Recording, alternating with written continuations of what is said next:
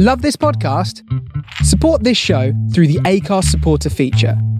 It's up to you how much you give, and there's no regular commitment. Just hit the link in the show description to support now. Hey, I'm Ryan Reynolds. At Mint Mobile, we like to do the opposite of what Big Wireless does. They charge you a lot, we charge you a little. So naturally, when they announced they'd be raising their prices due to inflation, we decided to deflate our prices due to not hating you. That's right. We're cutting the price of Mint Unlimited from $30 a month to just $15 a month. Give it a try at mintmobile.com/switch. $45 up front for 3 months plus taxes and fees. Promo rate for new customers for limited time. Unlimited more than 40 gigabytes per month. Slows full terms at mintmobile.com. Planning for your next trip? Elevate your travel style with Quince. Quince has all the jet-setting essentials you'll want for your next getaway, like European linen, premium luggage options, buttery soft Italian leather bags, and so much more. And is all priced at 50 to 80% less than similar brands. Plus, Quince only works with factories that use safe and ethical manufacturing practices. Pack your bags with high-quality essentials you'll be wearing for vacations to come with Quince. Go to quince.com/pack for free shipping and 365-day returns.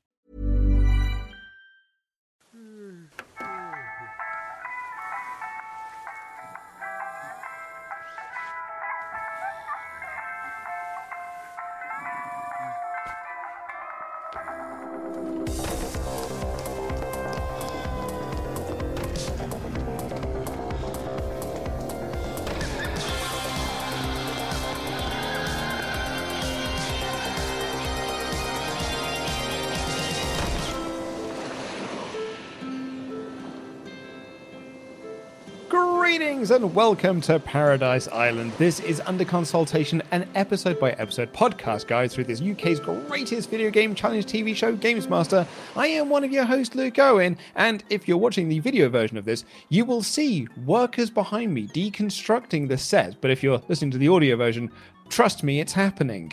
And definitely not staring at the background of Luke's kitchen, I am Ash Versus.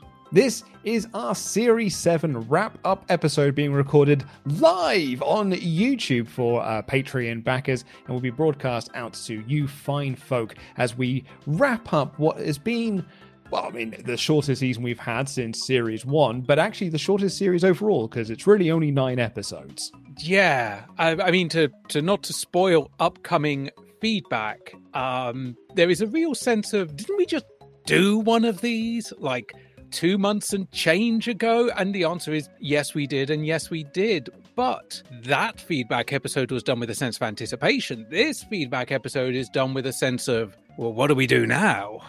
Tinge of sadness to it, I suppose, somewhat, because Patreon backers will have already heard episode 10 that dropped yesterday at the time that we're recording this. And there was like a real sense of, this has sort of come to an end somewhat, and we have sort of reached a fork in the road, and what will be coming next. We'll be talking about that a little bit more when we get to the end of this episode of like what will be coming down the line with UCP. But it really did feel like, you and I recording episode 10 in person, no less, felt quite landmarky in a way for us.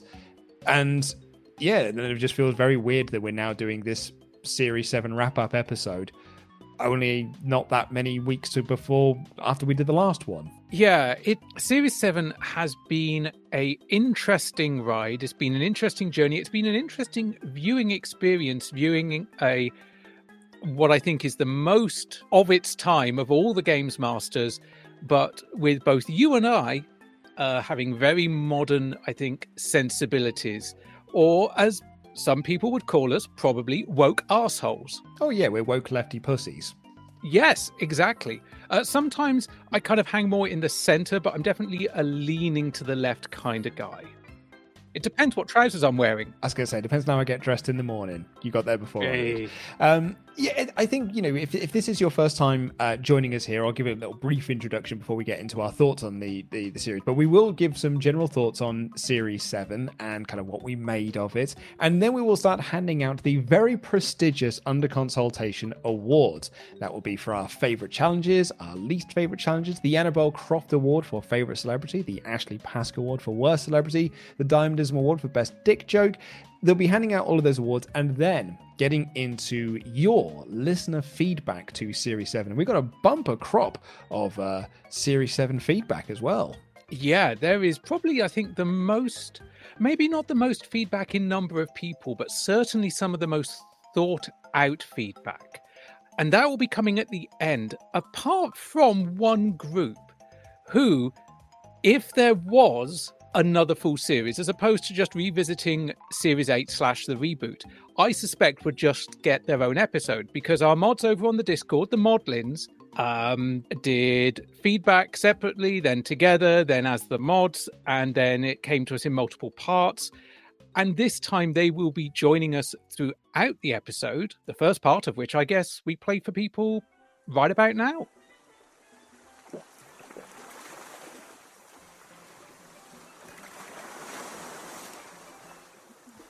So, yeah, I was just saying the other day, Cliff, we actually really wanted that. I just didn't know it was that soon. What about you?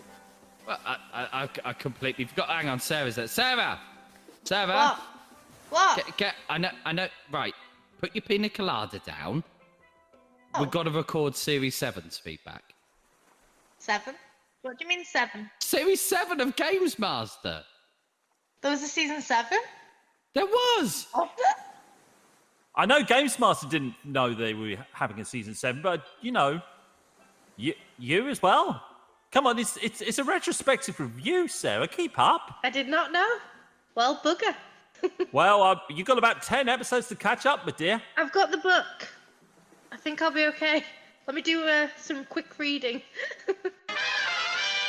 So, Sarah, you call up now. You've watched everything on Games Master. Yes. Yes.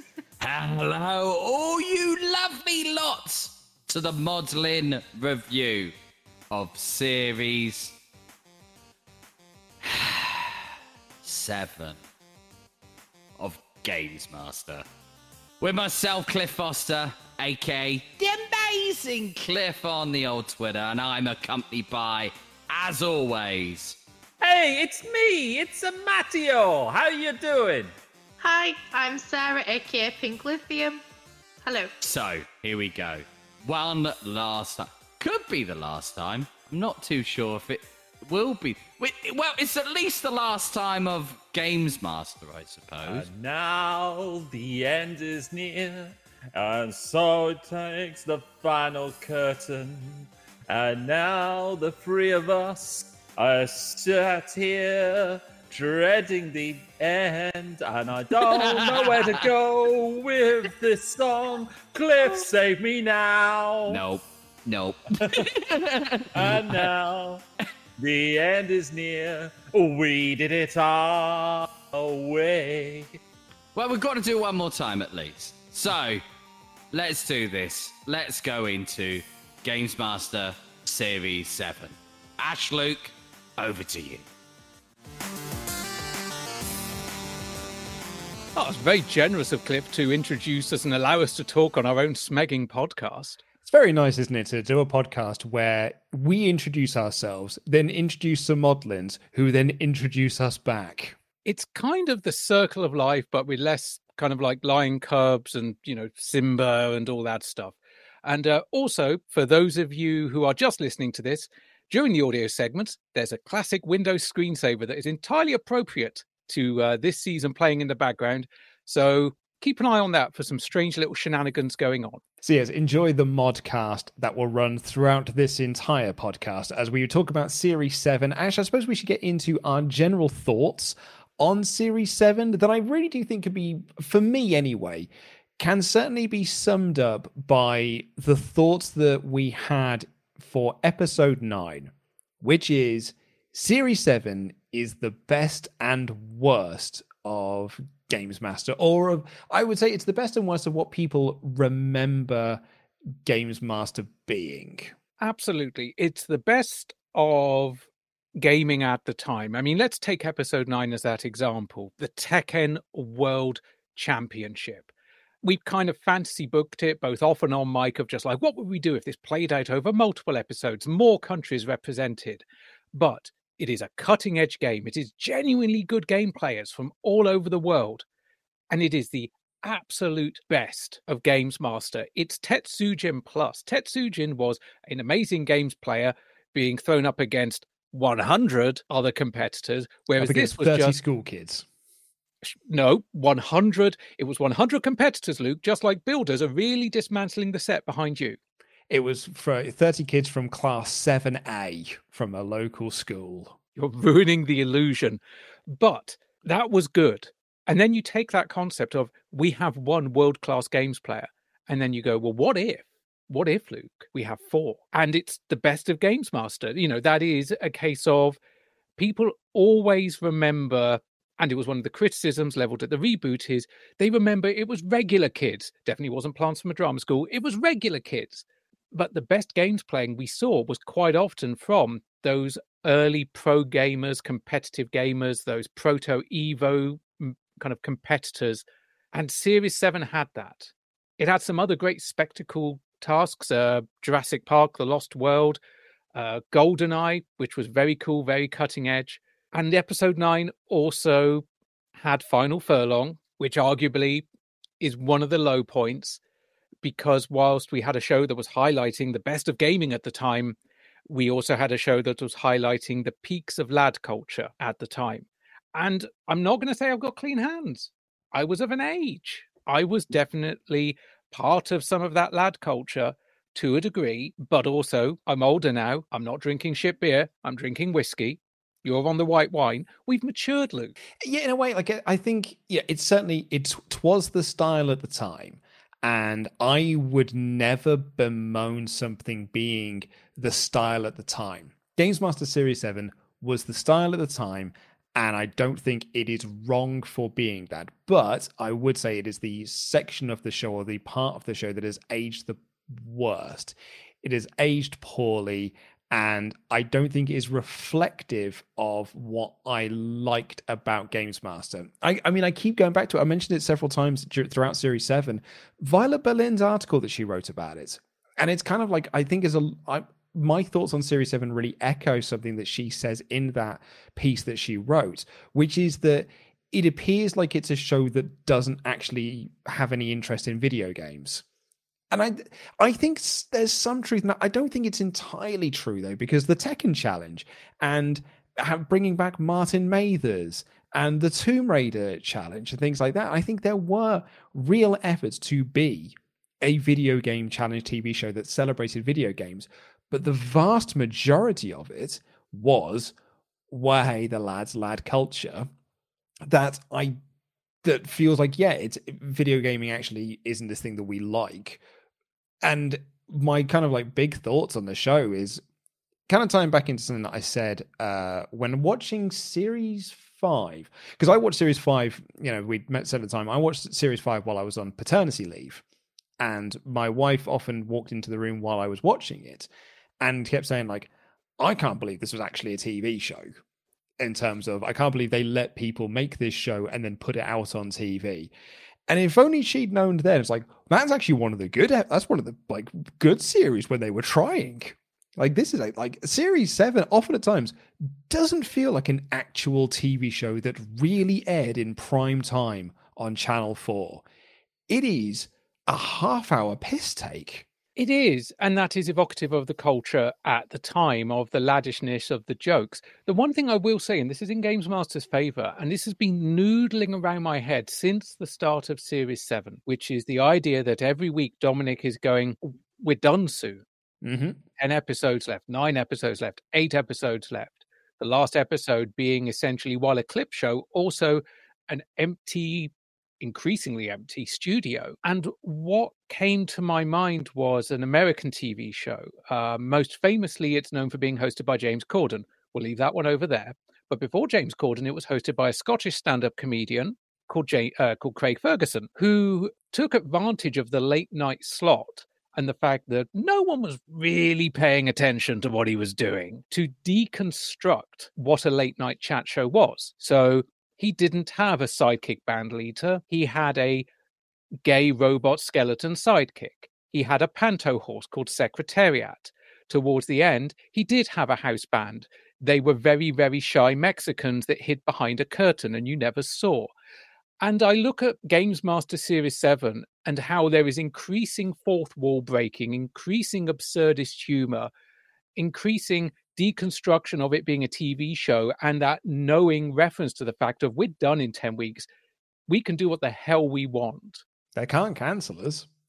And I realized that I think it's one of the things I like about it, because if you have at some level not checked out, but run out of ways to present the source material seriously, then it is better to deconstruct than it is to just retread. I think there is something to that. And the other thing I would disagree with sort of Violet's assessment that it's a show that doesn't care about gaming is look at Dominic's final speech that he has in episode 10.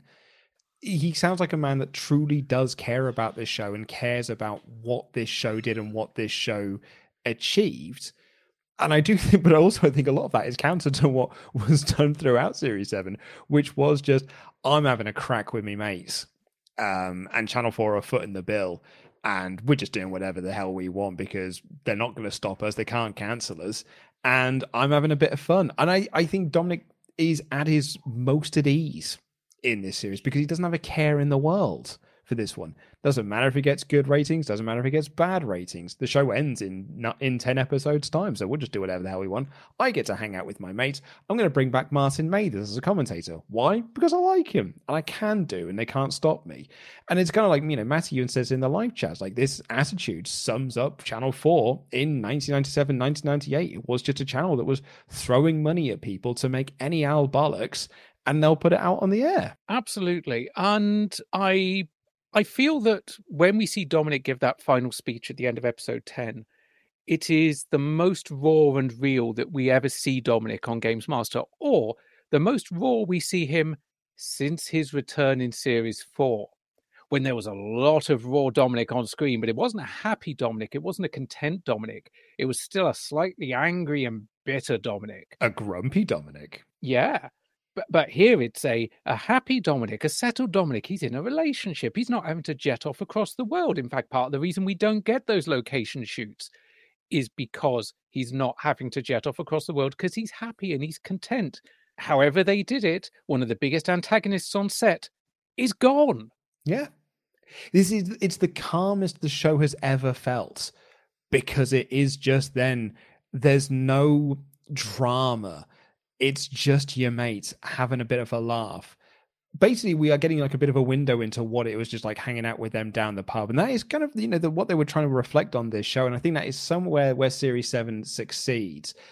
But it doesn't then feel like it is a video game challenge TV show. Like at the start of Series 6, when Dominic has that introduction where he was like, we're going to bring you everything that you need to know about the entertainment and media and electronic sphere. And it was, it was news and it was features and it was like this really sort of like collective thing. I don't think Series 7 has that, part of which is because everything is done on set. There aren't any of those outside broadcasts. There are none of those external features. There is a little bit of news, but oftentimes the news just felt like here's a Joe Guess Tamagotchi game that we thought was funny to feature in here. Mortal Kombat Annihilation is featured twice, and it's effectively the same news piece on both occasions. I was trying to like write down my notes and feelings, and I used the word tired a little bit, but I don't think that's fair, because the show doesn't feel tired, but it does feel like it's less of a show about video games and video game culture and more of a show about Dom having fun with his mates. And I don't think there's anything particularly wrong with that. But when I look at Games Master as a whole and my overall feelings, this is not my favorite thing of Games Master. Series 7 is not the one I will go back and rewatch. No, Series 6, to me, is kind of the peak, even though we've got the Mario 64 incident, we all know it.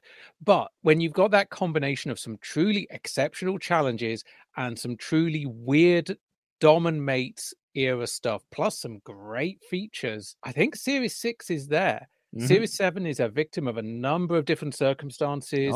Tight production time, just that lack of production time is probably what did the most damage, because it gave them the least amount of time to source, bigger and better exclusives for the games, to do any sort of location filming. They could have sent Rick They could have sent Kirk off somewhere. Exactly, and he probably would have had a great time. I mean, I don't think Dominic would have signed off on that. This is the Dominic Diamond Show, after all. He tried to change the name of it several times over. But I think one of the other great strengths of Series 7 is we're in an era where home gaming is going into a next-gen era with the PlayStation. Gran Turismo is featured in this series. Metal Gear Solid is featured in this series. Pokemon is featured within this series, and the 64 Double D and all this sort of things. These like, we are going into a brand new era of video gaming. But arcade gaming is also changing. Because the home market is booming, arcades have got to try and do wacky things to get people to plug in their quid. So that is, here's a massive dinghy, here's a racehorse, here's a bicycle. And some of Series 7 then just gives you, here are the wacky arcade games that you could go and play, and we're putting them on TV. And that actually is quite a bit of fun with it. While a lot of those challenges are bobbins. And, when I was writing up my favorite challenges list, it was the shortest one I've ever written up. I think visually, a lot of those things like Top Skater, it's a skateboard for fuck's sake. Like, it is a mad little thing. And it's cool that it's featured. And it is also interesting when you mention those arcade games. We do have some Sega games in there. In fact, one of the best arcade challenges we get is a Sega game. But there's a hell of a lot of stuff that arrived in a white van from Namco Fun Park. Oh, yeah. Derek Lynch just brought down. It's like, Derek, what's the maddest thing you've got? Well, I've got this armadillo game where you throw a trackball down and the armadillo might have a heart attack. Brilliant. We'll get some fit birds to roll the ball then. In fairness, that was one of my favorite Namco games that they featured just because of not just the trackball armadillo racing. That's a pretty cool game mechanic, because I think of Sega Sonic, which also used a trackball and is now one of the most sought after arcade machines in the world of that era. And leaving aside the fit bird aspect of it, it's the fact your armadillo could have a heart attack. Oh, yeah. And I'm really, really sad we did not explore that more in the challenge, because that just feels like there's jokes to be mined there about if the girls get the armadillo too excited, he has a heart attack. Yeah, exactly. There's plenty of things you could have done there. We'll get into the celebrities a little bit later on, but Dominic Diamond's been very upfront about this, particularly in the oral history, which is just like, everyone that was booked on this show outside of All Saints was booked because I was friends with them or fancied them. And that is sort of the be-all and end-all of what the celebrities are on this show. As I said, All Saints are the one that stick out like a sore thumb in there. In the case of he knew them, that probably also helped with the type production. Oh, yeah, because he just calls them up and just be like, oh, can you come in for a half a day? And they're like, yeah, sure, I can squeeze that in for you. And I'll have a fun time doing it because we're mates. Yeah, if it's anything like when I've had to call in favors with people, you call the person you know, you have the discussion, you get them to agree with it and work out what you tell their agent. And then you go to their agent with a ludicrous lowball offer and the agent's like, oh, I don't think they can do that. That's not going to happen. I'll ask anyway. And then they ask and the person's like, yeah.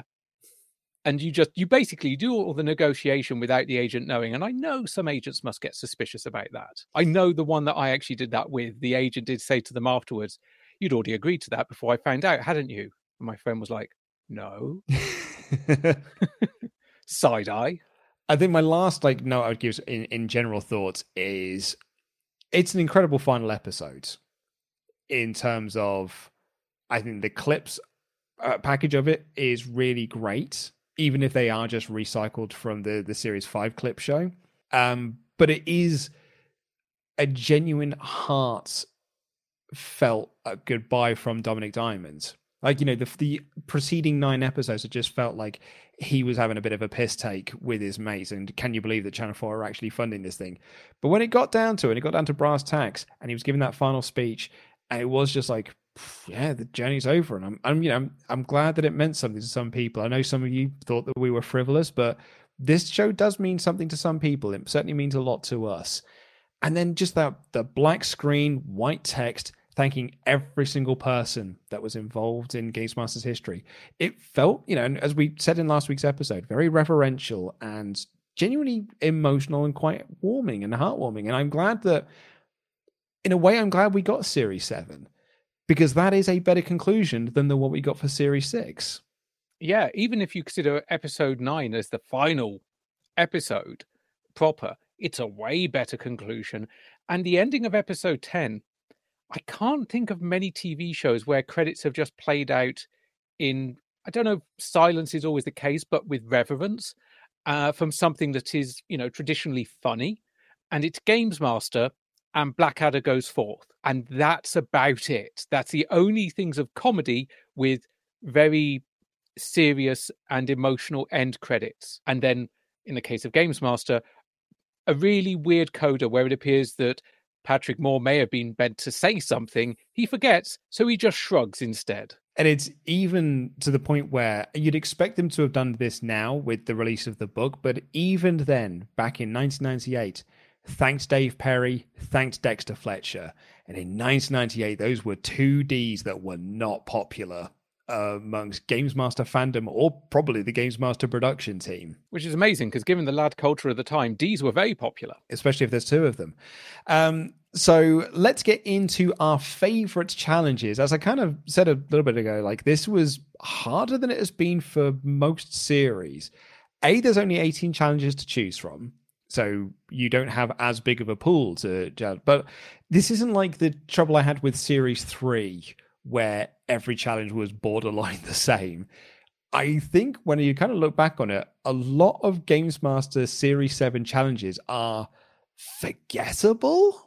When it's the gimmicky arcade games, you remember the games more than you remember the challenges. For example, I remember Rapid River, and other than a few canvas choices, I can't tell you much about the challenge itself.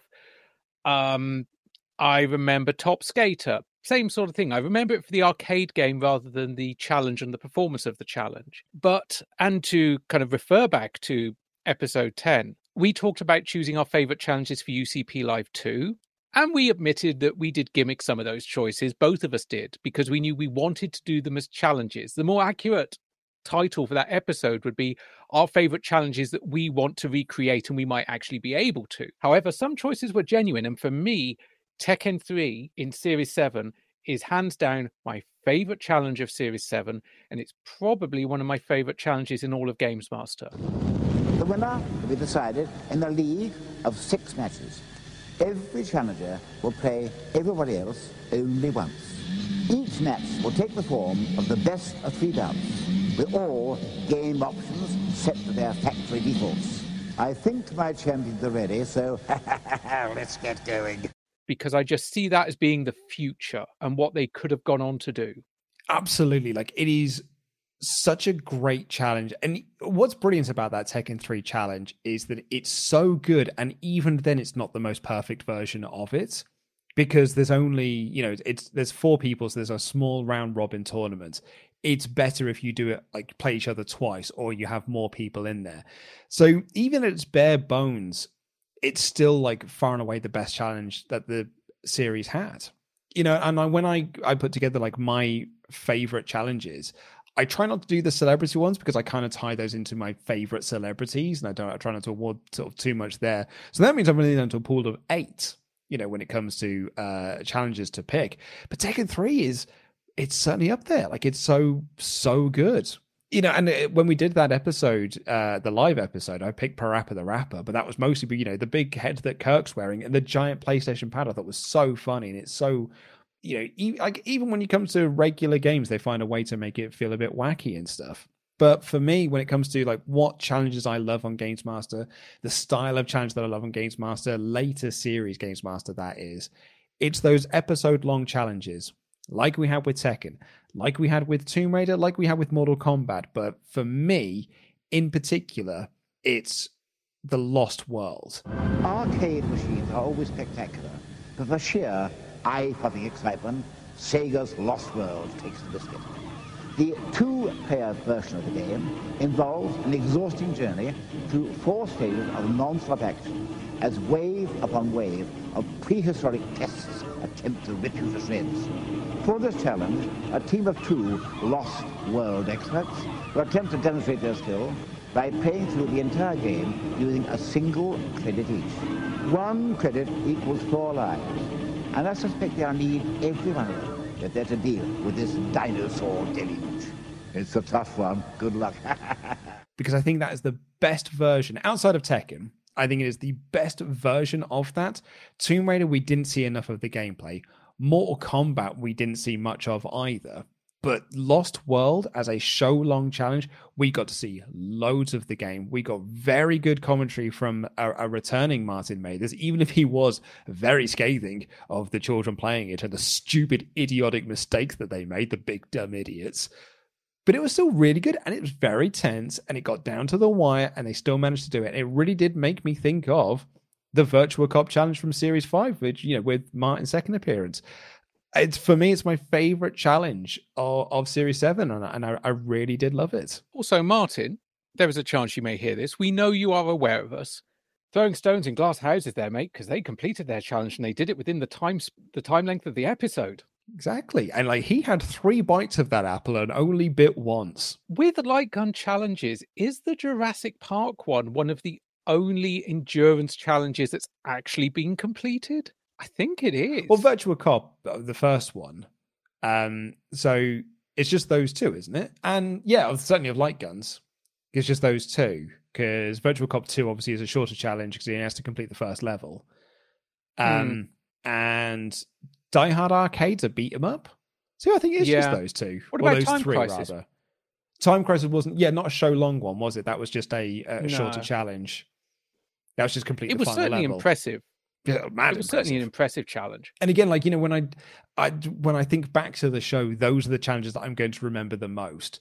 The ones, and you see Dave Fisher, this is what happens when you come in late, mate. You have missed what Ash said. He said light gun endurance challenges. That's a beat 'em up, mate. Tetsujin. You could try playing Virtua Fighter 3 with a light gun. I might actually do better. Yeah, I reckon Stop Skeleton Fighting is probably trying to do that, or trying to find a way to play it with the fishing rod or something. But those are the challenges that I will go back to. Those are the ones I'm going to remember, the ones where, when I think back to small, young me watching this show, thinking about completing an arcade game on a single credit. Completing an arcade game now is dead easy because you just do it on MAME, or if you don't know Hogger, you just press start, throw in all the 3 quarters or 3 quids that you want. Back then, a pound coin? Crikey, if you had a pound coin and you take it out of the arcade machine, you got to make that sucker last. That means you got one bite, you got one go on an arcade machine, unless you can convince your dad to give you another quid. Quick side note before we move on, one big credit I'll give Evercade is on their cartridges, they do include competition modes, which is where you can't just add more credits. It's how far you get on one, baby. No save states either. Peter's also mentioned there the Gunblade was another light gun challenge. I knew there was another one. That's the one that's the one we forgot. That was a show long one as well, wasn't it? Yeah, that was a lengthy old one and kind of a chaotic and not brilliant challenge. I don't remember much of it. Yeah, Dave, I hate to think how many credits we all went through on those House of the Dead games at the UTP Live 2. I couldn't even tell you, mate. When I did complete House of the Dead 4 in the arcades back in the day when it was first released, I think we spent about 20, 25 quid each. And that was like 6 of us that were just rotating round. You die, you go to the back of the queue and then put your next quid in. But we must have spent 20, 25 quid each on it. I completed Alien the Gun back in the day, but I know the difficulty was turned down on it. So, but I'll still take it as a victory because it still cost me a couple of quid. So those are our favourite challenges, but we've got some other people who want to share their thoughts and their favourite challenges, and those are our modelings. I want you to show me if you can get far. Step on the gas.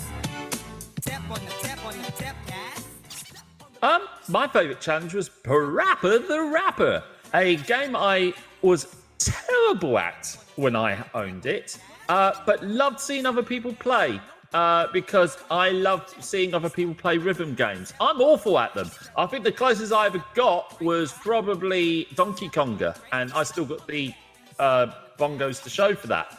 But yeah, everything about Parappa the Rapper, it was so fun.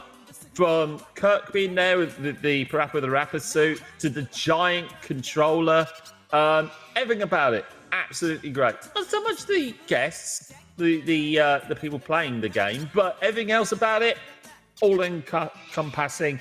Games Master is at its best when it is absolutely joyful, and that was joyful. I'm the same as Matty, Parappa the Rapper. it was just so much fun to watch. Like, you know, I know it's the last season. We're like, let's go out. Let's just get a giant PlayStation controller, get the mascot. Let's go for this. I just feel bad because the celebrity that got to do it, Khalif, I still don't know who they are. I'd never heard of them. So I feel a bit bad, like, who's this? I'm the right age group to have remembered them, and I don't remember them. So... Did they have like a one hit or something? I don't know, but again, I agree with Matty, it was just joyful to watch, and it was so nice. I thought, this is fun. And it's a shame we didn't get to like get a few more kind of segments like that where you get like the big mascots and maybe some like oversized controllers or even oversized, I don't know, I feel like there could be more of that, more playfulness for the series than more, as I noticed earlier, the dick jokes. Do you not spot the dick jokes? How did it take you 7 series to notice there was dick jokes, Sarah? I don't know, because I noticed them, but then, I don't know, I was just kind of doing like a little recap for myself for this, so I'm like, gonna sit down and record, I'm just gonna check over my notes, check I've got everything right, I'm gonna do a little recap, because usually I get to watch like one episode per lunch break, and then this time I was like, no, I'll get a few in, I'll just do like a nice little recap. God, they mention dicks a lot without saying the word dick. Yeah, you don't want to also say get a load in when you're talking about dick jokes. The toilet over there will bring you luck, so give up, I got no time to spare. I'm losing up. I'm out of here.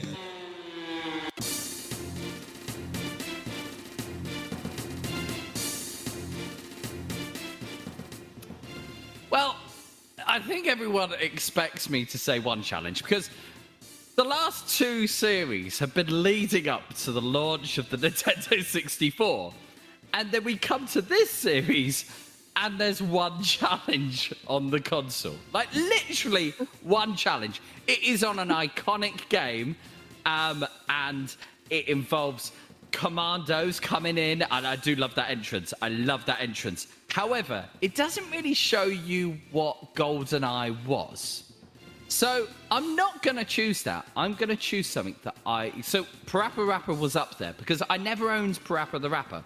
And I bought a PSP on launch, and I got it with Parappa the Rapper solely because I remember seeing it in this challenge and always wanted to play it. I'd never seen anybody play it before. I hadn't ever played it myself. So I got it on launch with my PSP. Now, the game that I'm going to choose is relating back to my childhood and after seeing this. Now, when we used to go we never used to go abroad. We went abroad for the first time in 99, the year after this series was aired. However, we would go to Poltins, we would go to Havens, and obviously spending a lot of time in the arcades there. Now, one game that I love, and it's usually the first game I jump onto when we go to Heart of Gaming or anywhere like that, is Lost World. And I remember seeing it on this challenge, these kids completing it. Now, the amount of money I put in to the one that's in Sandbanks is ridiculous. Like, absolutely ridiculous, the amount of money I would have put into that to try and reenact what those guys did. But it's one of those games that I have such fond memories for. And the music at the beginning, the dramatic as the jeep's going over, to the dramatic music when the original Velociraptors appear, to the pooping dinosaur shooting it in the bumhole. Like, it literally, it's just brilliant. I love that game. Like, I can't tell you how much I love that game. And I think that even like Mortal Kombat 4, when we had it on there, and even in previous series, it's seeing those arcade games and going, oh, I really want to play that at some point. It's brilliant. A lot of love there for Parappa the Rapper, which I'm very, very glad to see, because it was one of my favorite challenges as well. But there's something that Sarah said that really kind of captured my imagination a little bit, and I started fancy booking something in my head. She was talking about the giant controller, the giant PlayStation controller, as she would put it. And I was like, they should have used it for more things. And I was like, now there's a challenge. Having two pro Street Fighter players play through a Street Fighter game, one taking on the D-pad, one taking on the face buttons and the shoulder buttons. How far can you get in Street Fighter on a massive pad? I think even if you just had like a joystick split, so one had the joystick, one had the buttons, it would be more achievable, but it would also allow them to be more impressive. Because can you imagine you have two players, maybe a ketchup and a mustard? Probably not, but let's just use them as the example because, friends of the podcast, where one is the stick, one is the buttons, and they're not only able to pull off specials, they're able to do combos. Yeah. Like proper, oh, look, one's using a stick, one's doing the buttons, and there's a 14-hit ultra finish. It's, it's a proper games done quick style challenge there that I really do appreciate. I've mentioned this one a few times on the podcast before, but there was one at GDQ a handful of years ago where they played through Super Mario World on two pads. That we were basically playing a 2-player game, but every frame, it just flicked between the players. So it would jump from Mario to Luigi, Mario to Luigi, Mario to Luigi, like every couple of frames. And it was, can you complete this game? Essentially playing it together. For viewers only, I'm just leaving that message there. Will knows what he did. It's very Dominic Diamondov, yeah. And thank you to Cliff for joining us from the pub. Amazing. He did mention to me earlier, I'll either be in the stream or I'll be in the pub. But look at you multitasking bastard. You've managed both. Let's get into our worst challenges of this series. And again, I kind of want to steer away from the celebrity ones because I sort of end up putting those in my best and worst celebrity. So that for me rules out Final Furlong and it rules out Rapid River. So it comes down to a choice of two for me. And it is pretty much between Top Skater, which is a fun challenge. Actually, the more I think about it, it's fun challenge is the central idea they had of having a top skater, if you will, commentate on Top Skater didn't quite work out as well as they wanted it to. And the three people there didn't really give Dominic a lot to work with. But I think categorically the worst game for me, the worst challenge in Series 7 is that Gran Turismo challenge. The brake lights are coming on. He's not using the handbrake turn. This is another option that's in the game, which could certainly get you around the corners quicker. 20 seconds gone there. We're looking for a time of under 31 at the first checkpoint. Rick. If he uses the handbrake, because he might not have skidded straight into... Oh, that was dreadful. No, that's going to slow him down as he comes to the first checkpoint. 32 seconds at the first checkpoint. He's a second off of Ian Marshall's record-setting pace. That is really quite bad indeed.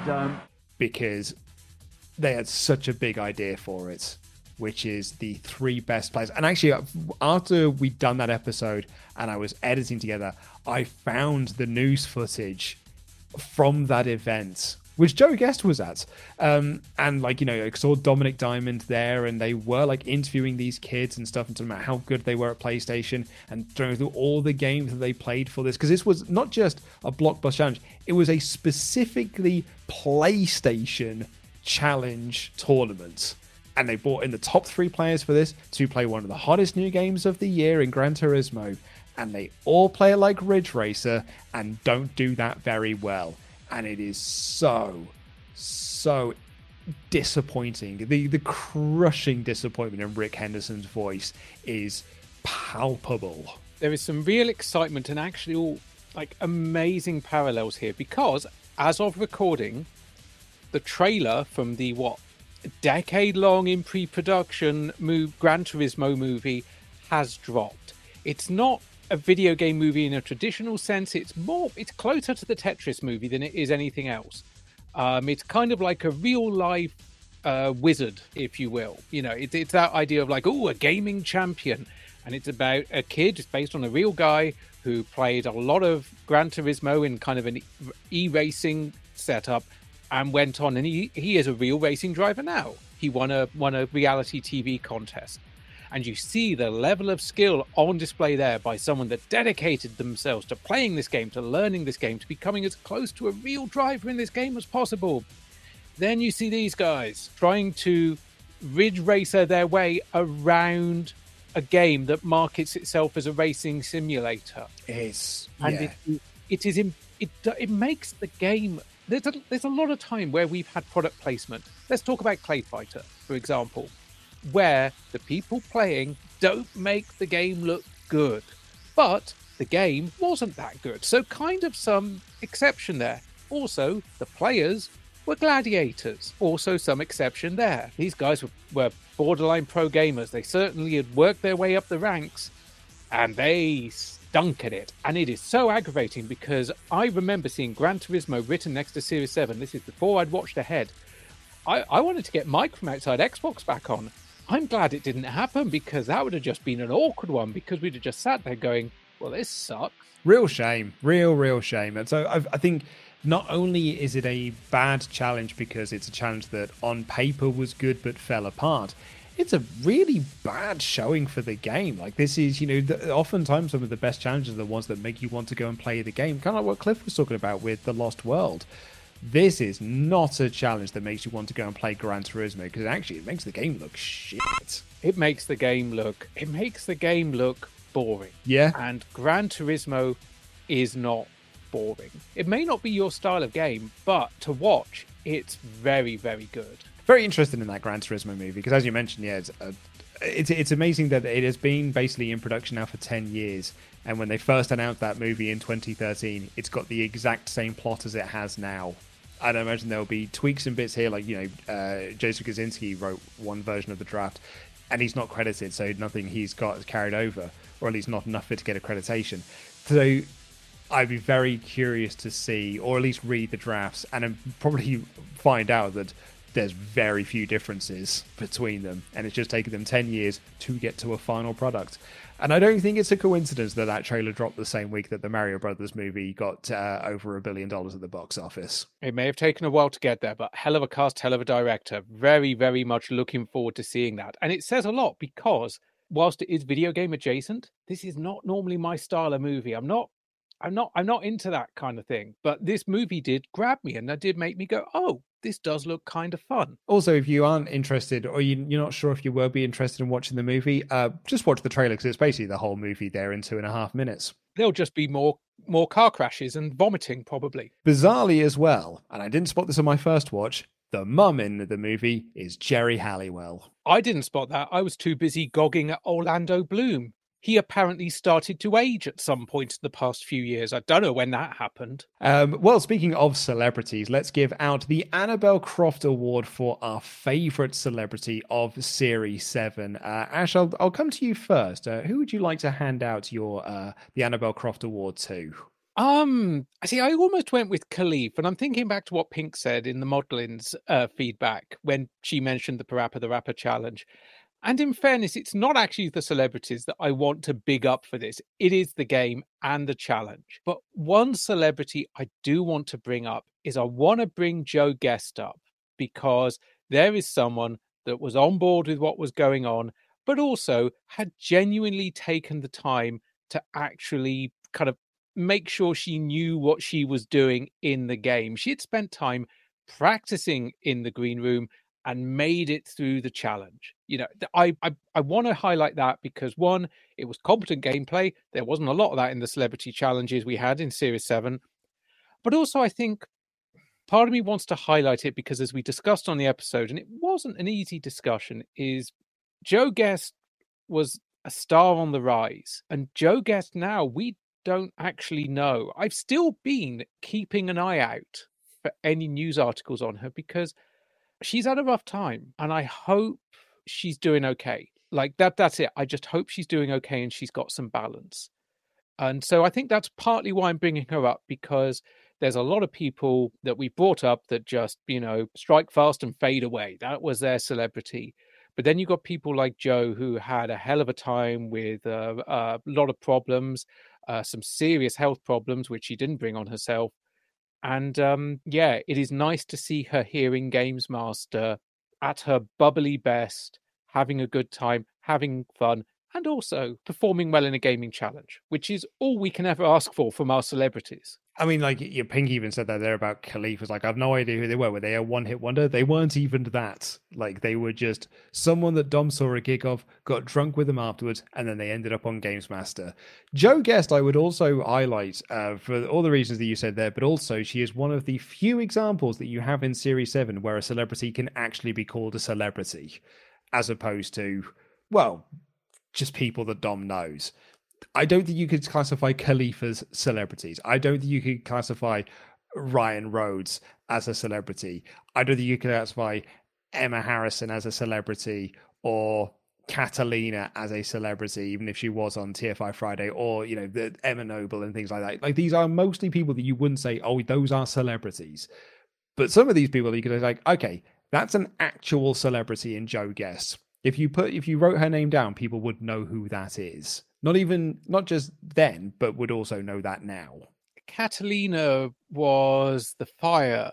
Roscoe McQueen, yeah, she was from TFI Roscoe Friday, McQueen. and then she did Do I'm a Celeb after that, right? Yeah, she did. Yeah. But no, I just wanted to raise her up as well as being another celebrity that, while she did make a mistake in the challenge, she pulled it back in time and she completed the challenge. So you did. Competent gameplay. That's all we can ask for, Luke. We had so little of it over the entire run of Games Master. However, I'm going to be giving my Annabelle Croft Award to a duo, and it's not just because I thought they were great. The challenge overall I thought was brilliant, and I thought the presentation of it was just as good. Christian Daly, Sol Campbell, on Sega Worldwide Soccer 1998. Welcome back to Games Master. We're all set for a clash of domestic titans. England against Scotland in the shape of Sol Campbell against Christian Daly.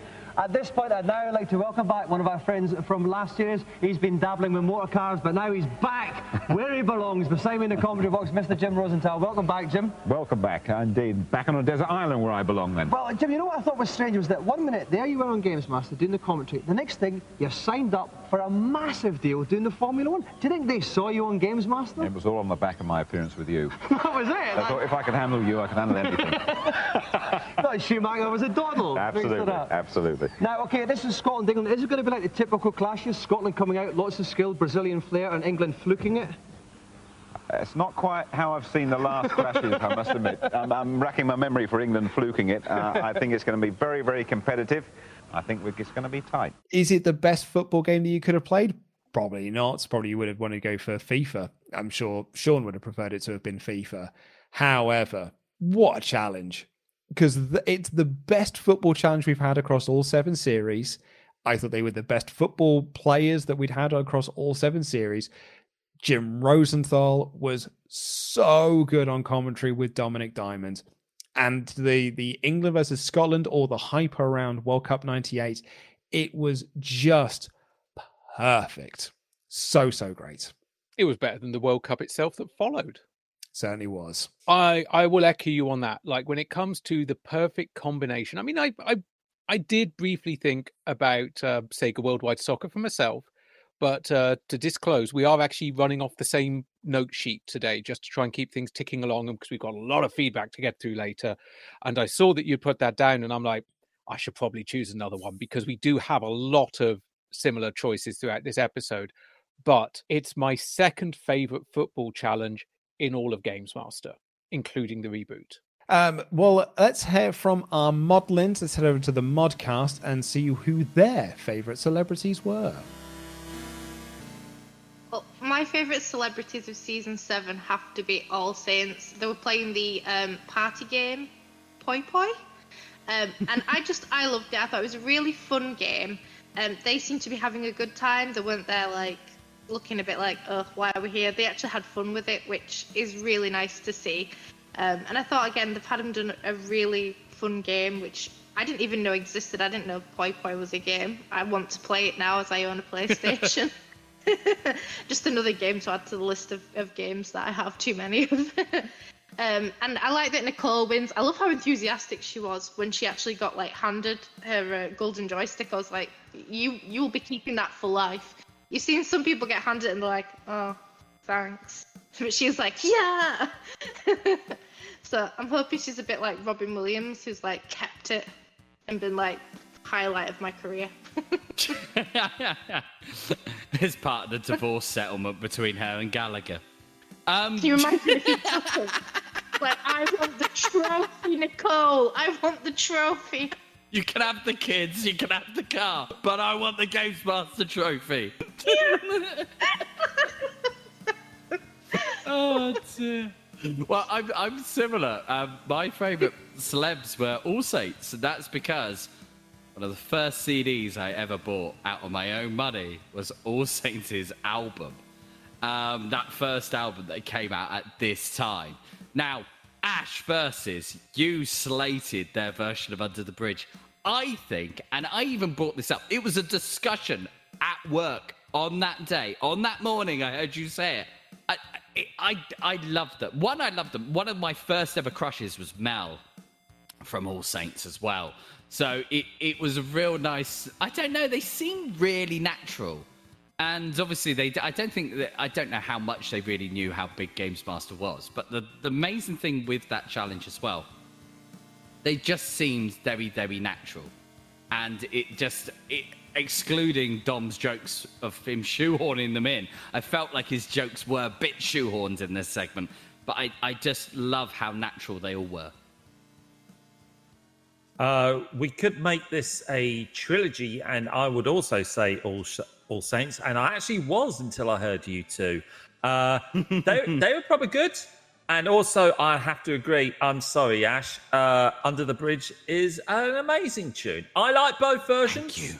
I love both versions, but the All Saints one is the one I grew up with, and I really love it. But I will put a caveat on this, and I will say, even though underlining sexism, and they were hired because they were top totty.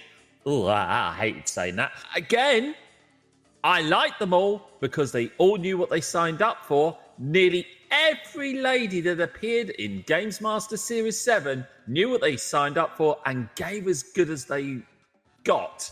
Couple I would point out, Joe Guest and Catalina Grilado.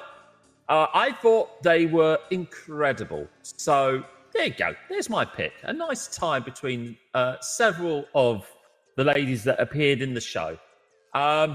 Wasn't a big fan of Sol Campbell, Christian Daly, or Khalif. So it just wasn't for me. Well, I was a football fan, and I was going to add Sol Campbell in here just to get a rise out of Super Sexy Dave Fisher, him being a Tottenham fan. However, I did really enjoy that, and it did seem yet again that they were having a great laugh. John Inverdale, though. If you want top announcer or top commentator, John Inverdale. Yeah, no, it was him coming back as well the second time. That was really, really nice. And it did seem like they both had a lovely chemistry together. Oh, yeah, absolutely. Whenever him and Dom were together, it was like Dom was the colour commentator and Inverdale was the play-by-play guy. For you wrestling guys out there. Do you know what? There was a sense that he was a bit in awe of... Dom was a bit in awe of him. Oh, like, literally, you can tell there's almost like a nervous energy. Yeah, you could see the literal stars in his eyes. And he had those same stars in his eyes whenever the Jimmy White stuff came up. So, yeah, absolutely. But no, this guy, he had on a pedestal from the get-go. Right. Ash, thrown under the bus. Yeah, I thought you might. You've been thrown under the bridge here, mate. I've been thrown under the bridge, or as Cliff said in the message earlier, thrown under the bride. And I don't care that you went back and edited it. He knows what he said. Now, I may have said that I thought that cover of Under the Bridge was Bobbins, but I was not the first of the hosts to get the boot in, was I, Luke? No, I believe I was the first person to say, yeah, they had a cover of Under the Bridge on the album, which I don't think is very good. And I actually brought this up with my brother over the weekend because he was down and we were doing some stuff in the garden. And it reminded me of a conversation we had at the time. He played the songs to me like almost back to back and just said like, you know, it's on the All Saints version, that bass player can't do Flea's bass line properly. And yesterday was like, oh yeah, he is missing half the notes, isn't he? I mean, the reason he can't do Flea's bass line is tangentially because he's not Flea. But speaking of All Saints, it's time to move on to the Ashley Pask Award for Worst Celebrity. Luke, What is your choice? I've written All Saints. Like, listening to that feedback there, and you've got the modders being like, oh, I thought All Saints were great, this, that, and the other. And I was like, I thought they were a bit bobbins, to be honest. Like, you know, maybe some of that might be tainted by the book because, you know, they openly say in the book they didn't want to be there until Dominic Diamond told them how big of viewing figures they got. Then they perked up. And a lot of it, I don't blame on them because I thought the game itself was absolute cack. But yeah, I don't know. All Saints, man, they were just they feel like the odd team out in the celebrities for Series 7, which is a shame because I'm an All Saints fan. Much like Cliff, Mel was one of my early sort of like going into teen years crushes. I was gutted that I did not enjoy All Saints on Games Master as much as I had hoped I would. It was a tricky wank. It's not my proudest one. Well, it's awkward when your family's in the room with you as well, you know? Yeah, just trying to make notes. I like how we just kept one-upping each other, making that more and more uncomfortable. I think we just summed up the past 180 episodes. My choice is a bit of an odd one because it's Ryan Rhodes and Khalid Shafiq, and they did Street Fighter EX plus Alpha, Beta, Smegma, Overture 3, 2, 1, go. Chapter 1, colon. And the reason why I've chosen them is because, much like the Sega Worldwide Soccer, the setup was incredible. I mean, if you look at the presentation of that, where they come out like they're coming out for fight, they're in their gear. Ladies and gentlemen, Games Master Productions in association with Channel 4 and a couple of other blokes present to you the main event. 3 rounds of street fighting for the Street Fighter Championship of the world. Presenting to you from Sheffield, England, the British WBO and IBF Intercontinental Champion, Ryan Rhodes. And presenting to you the challenger, King Khalid Shafiq. Ladies and gentlemen, let's get ready to rumble!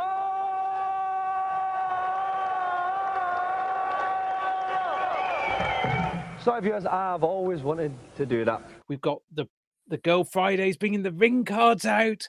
We've got the microphone coming down from the ceiling. We've got Dominic Diamond, like just avoiding a lawsuit there with his use of a certain catchphrase. Hoping Michael Buffer's not watching. And then we get to the challenge, and it is single-handedly some of the worst Street Fighter playing we've seen since Street Fighter 2 first appeared on Games Master. And the only reason we get Chun-Li special moves is because it involves hammering one button or holding one direction and then pushing another. You can do spinning bird kicks by accident, just by ducking for long enough. It's pretty bad. It really, you're right. It's Street Fighter 2 in Series 2 levels of not great, but it's equally like Clay Fighter in Series 3, not great either.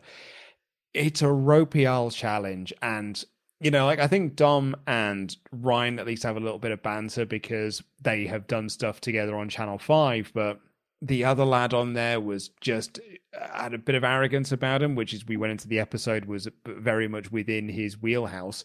Really did think he was going to be the next big thing.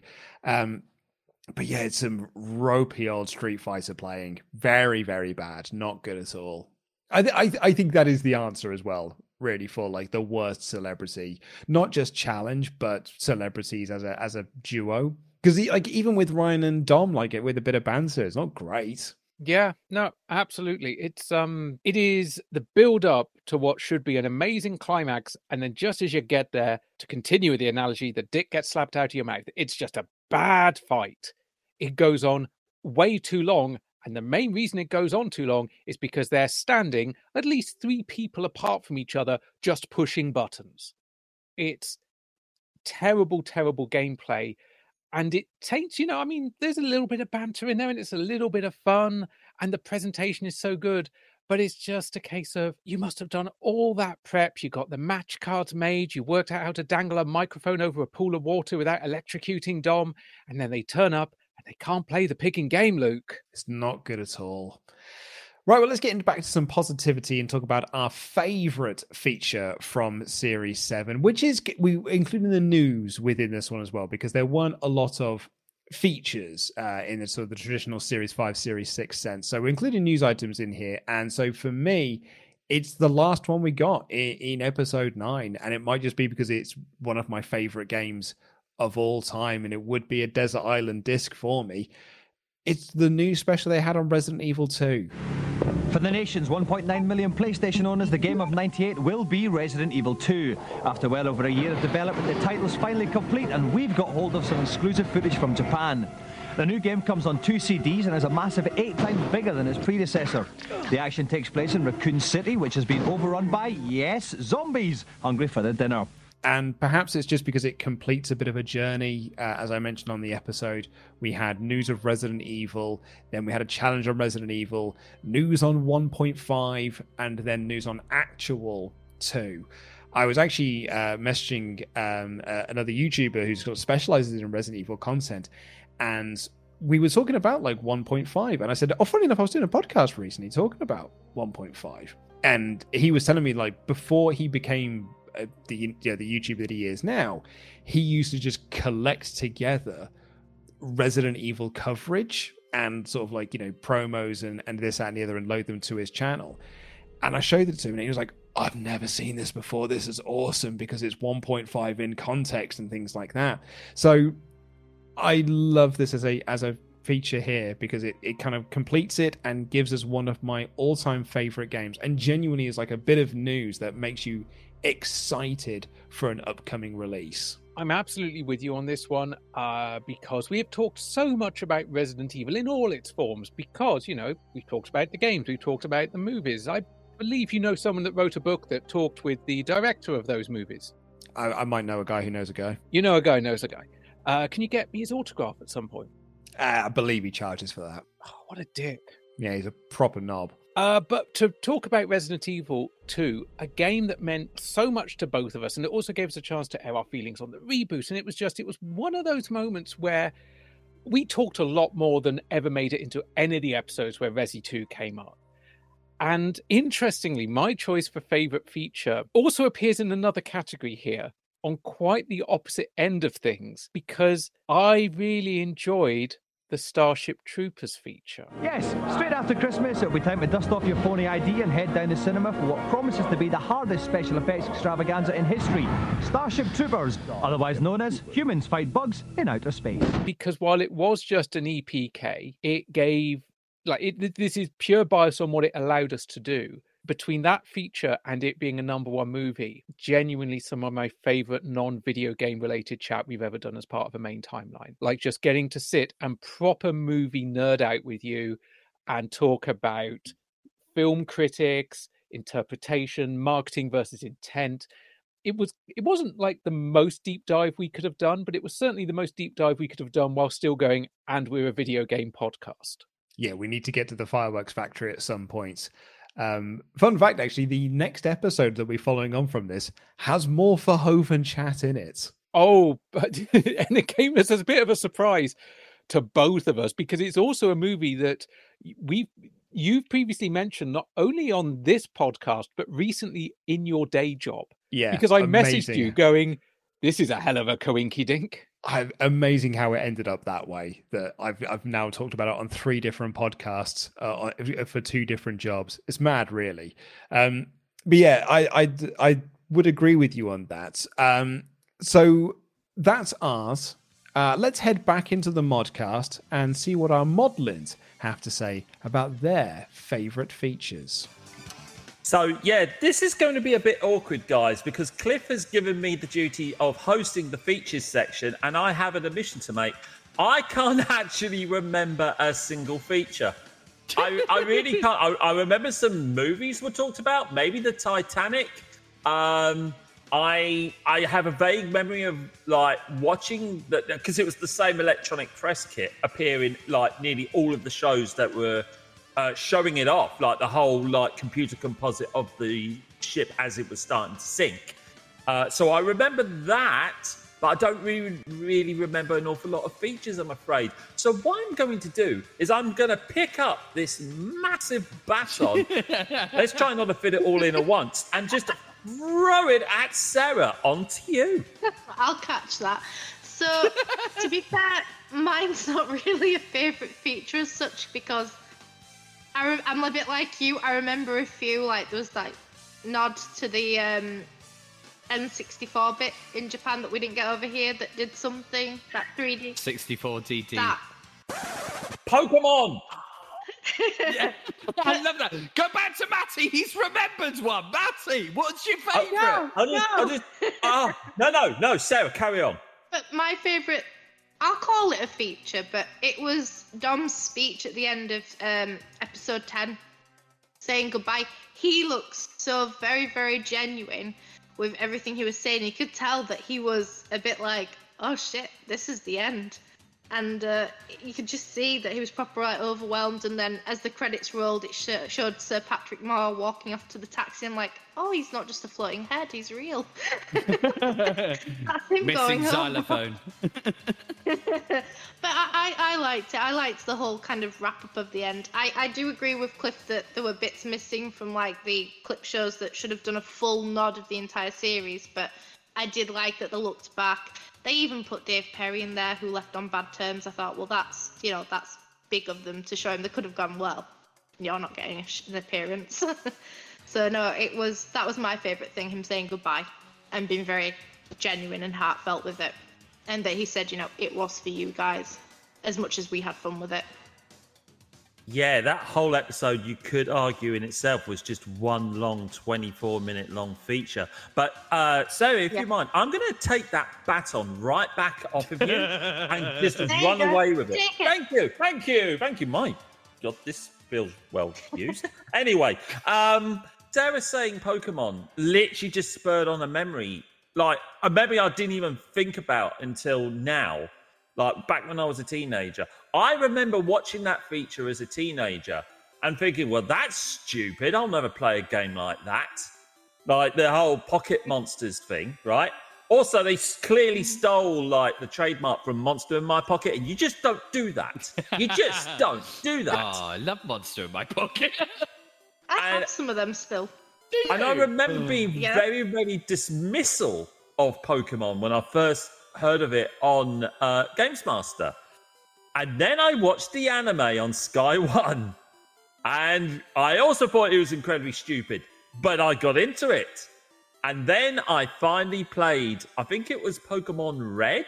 I'm going to have to admit, I did it on emulation because I didn't have a Game Boy at that stage. I know, very naughty of me. Just don't tell anyone. Only the few thousand people listening to this. I'm now the proud owner of quite a lot of Pokemon games and have played nearly all of them. Yeah, so I'll take that feature right back and say, okay, Pokemon. Pokemon's my favourite feature because it just spurred on a teenage memory. So I agree with you both because, like, when you look at feature, you didn't have like Dom going off on his wanders around LA or Tokyo. We didn't have any of that this series. But instead, we had, I would say, a lot more time for other features. You know, we had the features to do with the movies. Obviously, Starship Troopers. I think everyone went back and watched Starship Troopers after listening to that episode. However, I think that one thing that I loved about this series, and it's in the review section, but that's Rich and Rob. Now, there's part of me that goes, I really wish we had Rich and Rob from day one. I really do. We wish we had. You mean that silver-tongued smooth devil himself, Richard Pitt? Yes. I think they work so well off each other. So we had some really big reviews in this series. You know, we had Diddy Kong Racing, which is a huge favourite game of mine. Hashtag Justice for Timber. Get me own shtick in here. Why not? Why not, indeed? And then we had Yoshi's Story, which is a huge game of a favourite game of mine. And then we had things that, I don't know, it just, when they gave these reviews, it made you listen. Like Final Fantasy VII, their Final Fantasy VII review, and it was, as I think Ash has said, is obviously they say that it takes a bit of time to pick up, and that's only because they only played the beginning bit of that game, quite possibly, before reviewing it. But at the same time, I really love them as a duo, and I wish we had had them sooner. But yeah, I agree. They are a good duo together, and you can tell there's a dynamic there. There's not like a, no, I'm saying it better. There was actual charisma there, and they got on, which was nice. Yeah, because when they've done it in the past, especially like Series 5, where they had Rick and Dave, it was almost like a conflicting argument every time. Every time. One had to be right, and it's like, just enjoy the game. And I think with this, I think it was more of a case of it's actually two people that have chemistry together. And I really enjoyed that. Do they actually know which of us is which? Because I've been blamed for your cock-ups, or rather your opinions, and now I'm being attributed with good things that you did say. Or maybe take that as a win, Ash. Maybe you should be the one that should be like, yeah, you're right, I did say that about the review of Final Fantasy VII. Yeah, from this point on, I'm Luke Owen. You can be Ash. I'll be Ash versus. I think that'd be a right laugh. You got lovely hair. I could tell you were going somewhere there, and I'm just like, what's he going to say? And I'm like, oh, okay, yeah. He's got wonderful flowing locks. If only I could have a life like that. So yeah, very good choices there. From the interesting choices as well, because not a lot of them being featured. Pink, they're talking about Dominic's final speech in a way, and actually then talking about the duo of Richard and Rob, the review duo that we only got for one season. So Ash, I guess before we head into the ad break, let's give out one more award here, the Naked and Begging Worst Feature Award. I'm going to go out on a limb here. This is, for me, the worst of the features, and it's only because it's more annoying than it is anything else, because I feel like it's a bit lazy, and that is the Mortal Kombat Annihilation, specifically feature. Having conquered the big screen once already, B-list actors everywhere are strapping on styrofoam chests for the second round of the greatest pan-dimensional punch-up in the world. Break out the bikinis and hockey masks, it's Mortal Kombat Annihilation. Once again, a nasty, rotten, bad bloke Shang Tsung has opened up a gateway to Earth and has dragged our heroes away from a peaceful life of monk hugging. So, cue girls in leather fighting each other, of course. As well as the standard martial arts moves, the actors had to undergo a strict training regime of ballet dancing, playing hide-and-seek, and trampolining. Despite all this, Mortal Kombat Annihilation promises to be a special effects bonanza, with computer graphics and models combining to reproduce the characters we've all come to love so much. And the reason why I'm giving that is because they'd had a news item on Mortal Kombat Annihilation like 3 episodes prior. And I was like, oh wow, Mortal Kombat Annihilation, we've reached that point in our timeline. And then just a handful of episodes, down the line, they then have a feature on Mortal Kombat Annihilation that covers everything that they did in the news footage, just with a slightly bit more. And I was like, this just feels like we're just filling for time now. And I just exercised this and just done more on whatever challenge we had for that episode. I think it was quite lazy in terms of features on the show. I'm going to go with you on that one. If we agree to leave Starship Troopers out, because that was also a name you'd written down for this category, but I think by comparison, Starship Troopers is just brilliant compared to this, because also it gave us a lot to talk about, whereas Mortal Kombat Annihilation, not only is it kind of a rehash of a news item, but also it is probably one of the pinnacles of Games Master backing the wrong horse, because they big up this movie and they really, really shouldn't have. And it joins a list that includes Lawnmower Man 2. We talked about it the other week. Dominic should have been way more excited about Wing Commander 4 than Lawnmower Man 2. Looking back, I hope that he maybe feels the same. Anything to do with the CDI. Holy shit, going back to Series 4, the Gore Special, everything with the Atari Jaguar. Games Master has occasionally just really, really put their weight, or rather been paid to put their weight, behind the wrong things. And I think Mortal Kombat Annihilation it's a big one of those. No one likes that movie. Disaster of a movie. Hopefully I'll get to make a video about that at some point, because I could talk about that movie a lot. What a wonderful failure it is on multiple different levels. But that feature, I suppose you could give it some bits of like, oh, that was definitely worth it, just to hear how much Kasnov was talking about how great the effects were going to be when he knows full well that they're not finished, which is kind of brilliant in a way. I was just going to say, I suppose that's the gamble most filmmakers make when they're doing an EPK whilst it's still in production, because you're going, yeah, the effects are going to be amazing. I hope they will be.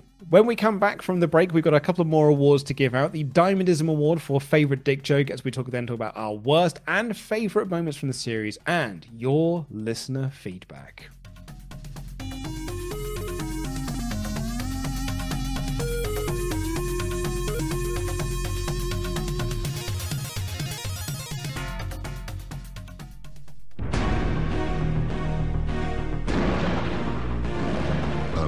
Between good and evil.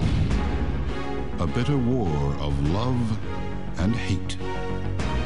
Final Fantasy VII is the biggest-selling game ever on PlayStation. Over 100 hours of the most compelling gameplay. This year's most anticipated release is Final Fantasy VII.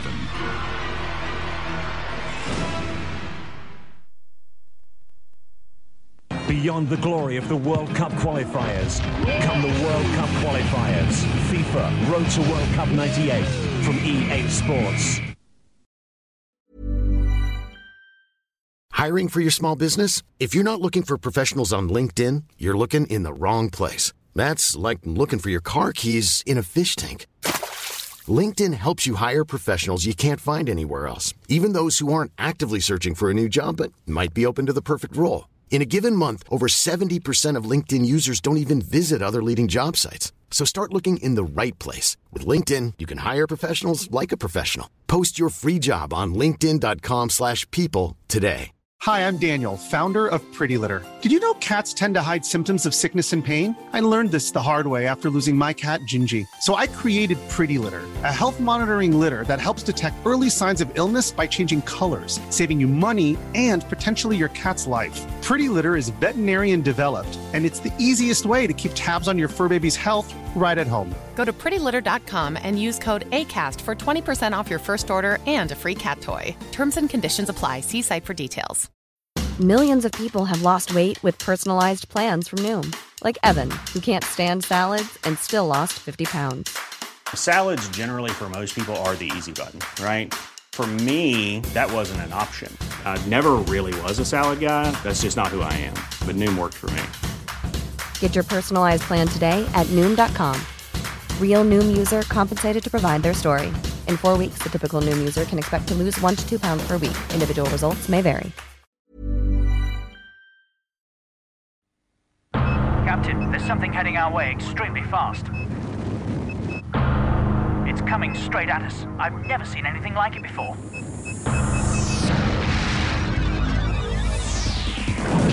Action. Racing. Fun. Adventure. Nintendo 64, the fastest, most powerful games console on Earth, now at $99.99.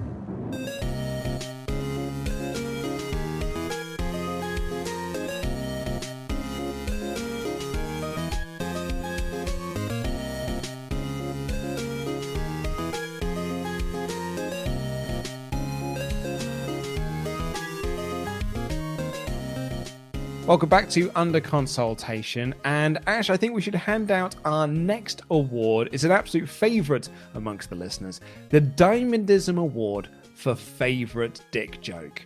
Now, we said this at the start of Series 7, which is, man, you can tell that this show knows it's going to be cancelled after this, because they're cancelling themselves, because they are going all out on the dick jokes and innuendos. I don't think the show has been this filthy since its first series. No, and it's not even that it's just a case of, joystick joke equals possibly a penis. It is a case of, let's find as many different objects, items, structures, household appliances that can possibly pass for a penis and or boobs, vagina, butts. Basically, if it could count as an erogenous zone, it's probably there. There might even be references to the navel in there. There's certainly references to semen occasionally. I was going to say, like, in Series 1, some of the diamondism stuff they had in there was just like, ooh, this might look like a bit of a penis. But in Series 7, it was just like, I've had a wank over this woman. Here she is. So what's your choice for your favourite diamondism? This is a favourite of Dom himself. And it comes from Mr. Rick Henderson from Series 7, Episode 8. When asked by Dominic Diamond, did you ever want to be a fireman? He replies, no, but I wanted a huge hose. All right. It's great because it's a quick, zingy one-liner, and it breaks Dominic. That's the thing for it. Like, Dom has a laugh, Kathleen has a big laugh. Just want to point out as well there, this is very much behind the scenes. So my wife was just getting a drink in the kitchen and walked through, and then she heard me say that line, and she just pulled such a face at me. Why do you bother watching this show? I mean, she's assuming you're talking about the show. So I think there was that. My other one I wanted to do was Three Men Get Hard, because that really, really tickled me for the GoldenEye challenge. For me, it comes between two. One is the entire crab setup, because it's the payoff, the delivery, and the deleted footage of the table being set fire to. But it's a double-layered joke, because the joke of, the girls gave me crabs, we already could see that it was going to be a crustacean-based joke. But then it's the pull-out, the exclamation of, can't we have something else to eat for a change? And the look of shame on both of the Girl Fridays. It just makes it a perfect level of innuendo. Hello and welcome to Games Master, where once again the girls have given me crabs. Can't we ever have anything else to eat? And the other one, purely because of the level of inappropriate, because the challenge itself involves a small child, is, if you think this is hard, just wait till you hit puberty. I mean, it's good because it works on three levels. A, you're right, it's inappropriate because it's a kid. But B, boner jokes. It's a boner joke, but it's a very clever bit of wordplay. If you think life is hard, wait till you get to puberty. If you think your dick's hard now, wait till you hit puberty. It works on multiple levels. It's layered. It is layered, like an onion. It is a layered dick joke. So well done. Like a penis-shaped onion. And well done to Series 7 overall for having a plethora of dick jokes that apparently Pink did not pick up on. Between that and the All Saints comments from Pink, I do have to wonder, was Pink watching a different Series 7 to us? Did she accidentally watch Series 7 of The Wire? Ooh, interesting. Did she watch an unknown... I was going to say an unknown series of Bad Influence that was much more child-friendly. See, I was thinking The Wire of, Series 7... of Games Master was very weird. There was a lot less video game challenges, but a lot more kind of police and espionage. It was quite a departure. Way more drugs than I was expecting.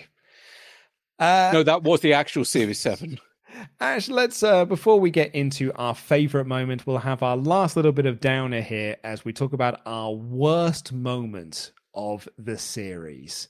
I think there's certainly a handful of things that you could point to here in terms of the lad culture of the show, which I think has aged poorly somewhat. So, Emma Harrison on Rapid River and the two girls that did Final Furlong. I think you could certainly point to those as being the worst moments, kind of like in the same way that you say, the Mario 64 incident is the worst moment of Series 6. It's kind of like, the very easy thing to point to. But as I was thinking back on Series 7, the thing that kind of struck me the most is, and this is kind of a bit of an overall thing, Series 7 feels like it has a real lack of Games Master in it. And it is called Games Master at the end of the day, but there are times he doesn't feel like he's in the show at all. Like, he really is like a real afterthought. And I think that is my least favorite thing about the series. And even in Series 6, where he had probably about the same, but maybe it's because there were more episodes of Series 6. It felt like there was more of him. But, you know, there are only 2 challenges per episode. It just feels like, yeah, I mean, we talked about this a little bit in last week's episode, but as the series has progressed, the Games Master's involvement in it has really diminished somewhat. But that feels so tangible within Series 7. There's a whole thing where the acronym GENO, which is one you'll know, is Godzilla in name only, describing the Roland Emmerich, Dean Devlin Godzilla movie and the creature that came out of it. GENO could also count towards Series 7 as Games Master in name only, because not only was there only 1, maybe 2 challenges, but also in the case of some of those challenges, GM only explained half the challenge. The rest of it went back to Dom. It was minimal, but we were down challenges. There was no consultation zone. That was long gone. There weren't really any extra bits. And so he became a figurehead. If this was a show that was more modern, where it'd be easier to do this via computer wizardry, maybe it would have been kind of cool if they just recorded like 10 minutes of raw footage of Patrick Moore just like looking left and looking right. And they could have just had him in the background, like superimposed on the sky. So he's always watching over the proceedings, like a kind of Orwellian 1984 thing. But as it is, he's really not there. It makes me glad we don't have a category of favorite Games Master moment, because it would be really difficult this series. And in fact, if you go back and you look at some of our favorite moments in previous series wrap-ups, some of those have involved the Games Master himself, and they've slowly disappeared as the seasons have gone on, to where now we've not mentioned the Games Master at all. There is no Uar Cantonar. There is no anti-aircraft guns against seagulls. There's no Auntie Marisha, no chickens, no Daleks. Not even like, you know, during the Tetsujin challenge. Tetsujin. Oh my God. That borderline, like, I really wish I knew what direction they'd given Patrick Moore for that tone. Like, imagine you've just seen Uranus. Tetsujin. Yes, that'll do. So, I mean, what about you? What have you got down? I mean, to go back to one I've already chosen, Gran Turismo, that just to have one of the biggest racing games of its time, and to have it look like Shash. The big one, and it's one I picked up on last week, it's the fact it's over. Mm-hmm. Despite the fact there was often a gag to go with it every week. 9 episodes left, 8 episodes left, 7, 6, 5, 4, and I don't remember. Do you know what? I don't think I was that emotional over it at the time, because I didn't necessarily believe that was just it and it was over. Or, you know, I was just like, oh, well, something else will come on. Another game show will come on. Something will come on to replace Games Master. How can they not do something to replace Games Master? And the answer is, well, they tried, but we'll get to that. And yeah, for me, the worst moment is that we've got 10 episodes, 9 episodes really. And it is the best of Games Master. It's the worst of Games Master, but also for a good 20 plus years, it's the last. It's the end of Games Master. Yeah. Yeah. Well, do you have anything else, or do you want to throw to the Modlins? I think I'm going to cry into my whiskey. Should we throw to the Modlins? Let's throw to the mods. So, least favourite moment, guys. I didn't really have one. I think my least favourite moment is that the series it's the last one and that it's over and it was short. And to be fair, we're quite lucky we even got it, because it wasn't cancelled by accident. So yeah, I liked it. I just feel like it was such a fun series. I don't have a least favourite moment. Going on to what you said, how do you think it would have ended? Like, at the end of Series 6, the way they chose to finish it then, how do you think that rates to the last 10 episodes or 9 episodes and a clip show that we got? It's just, it's different. I think they felt like it was done, but I feel like this kind of properly, like, ties it up. You know, you kind of get to see where he started off to where he finished, and, like, he ended up in paradise. It's not hell. And, you know, the clip show for me, I know that people are a bit like, oh, clip shows. But to be fair, I think it was a nice nod to the previous seasons. I mean, they even got Dave Perry in there, who, like, left on very bad terms. You know, they showed a bit of everybody, a bit of everything. And Dom's just heartfelt speech at the end, like, he was genuine. Like, yeah, we did this for the fans, but had fun with it. So, yeah, I don't know. I think they'd have known it was going to come back. I don't know how they'd have ended season 6 compared to how it ended originally. My least favourite moments are also my favourite moments because I didn't really gel with the underlining sexism throughout, like, season 7. Like, the fact that basically the guests were being hired purely because, hey, top birds, lads. And so if I can actually think about any kind of least favourite moments, is probably that. But at the same time, they are also, to their credit, for the most part, very game for a laugh, very game for fun, which you can't really say that with the Natalie Imbruglias of the world and the like. So I am desperately at two minds on this one, because I can't really think of much of a negative apart from that. Yeah, because as Ash has referred to, and Luke have referred to this a lot of times, this is every Dom's mates being invited on, and also girls he really fancied. And it was quite evident, in certain parts of that, let's say, games were specifically chosen but certain people. And I think it very much leans into the two. I think that this series, I know we're on the least favourite things, but it does lean into those two extremes of Games Master. That 1 minute we can be having a world championship tournament on Tekken, and then the next moment be having the horse racing game in the last episode. So it's such a contrast between those two worlds that we've had over the last 3 years of revisiting and back in our childhoods of Games Master. Yeah, he tries to have that balance of it's for him and his mates, but he does want to make it about everybody watching at home, like, no, this is genuine game content, but it will be done his way. That's a really good way of putting it. That's an awesome way of putting it. It's done the way Dom wanted. Yeah, and that's what season 7 feels like. I feel like it was done his way. It was an accident, but he got to kind of do it his way. For me, when I hear Games Master, it's Dominic Diamond that pops into my head, all the time. It's essentially become about him in a way, but he wants to make it about the fans, but it's got to be done his way.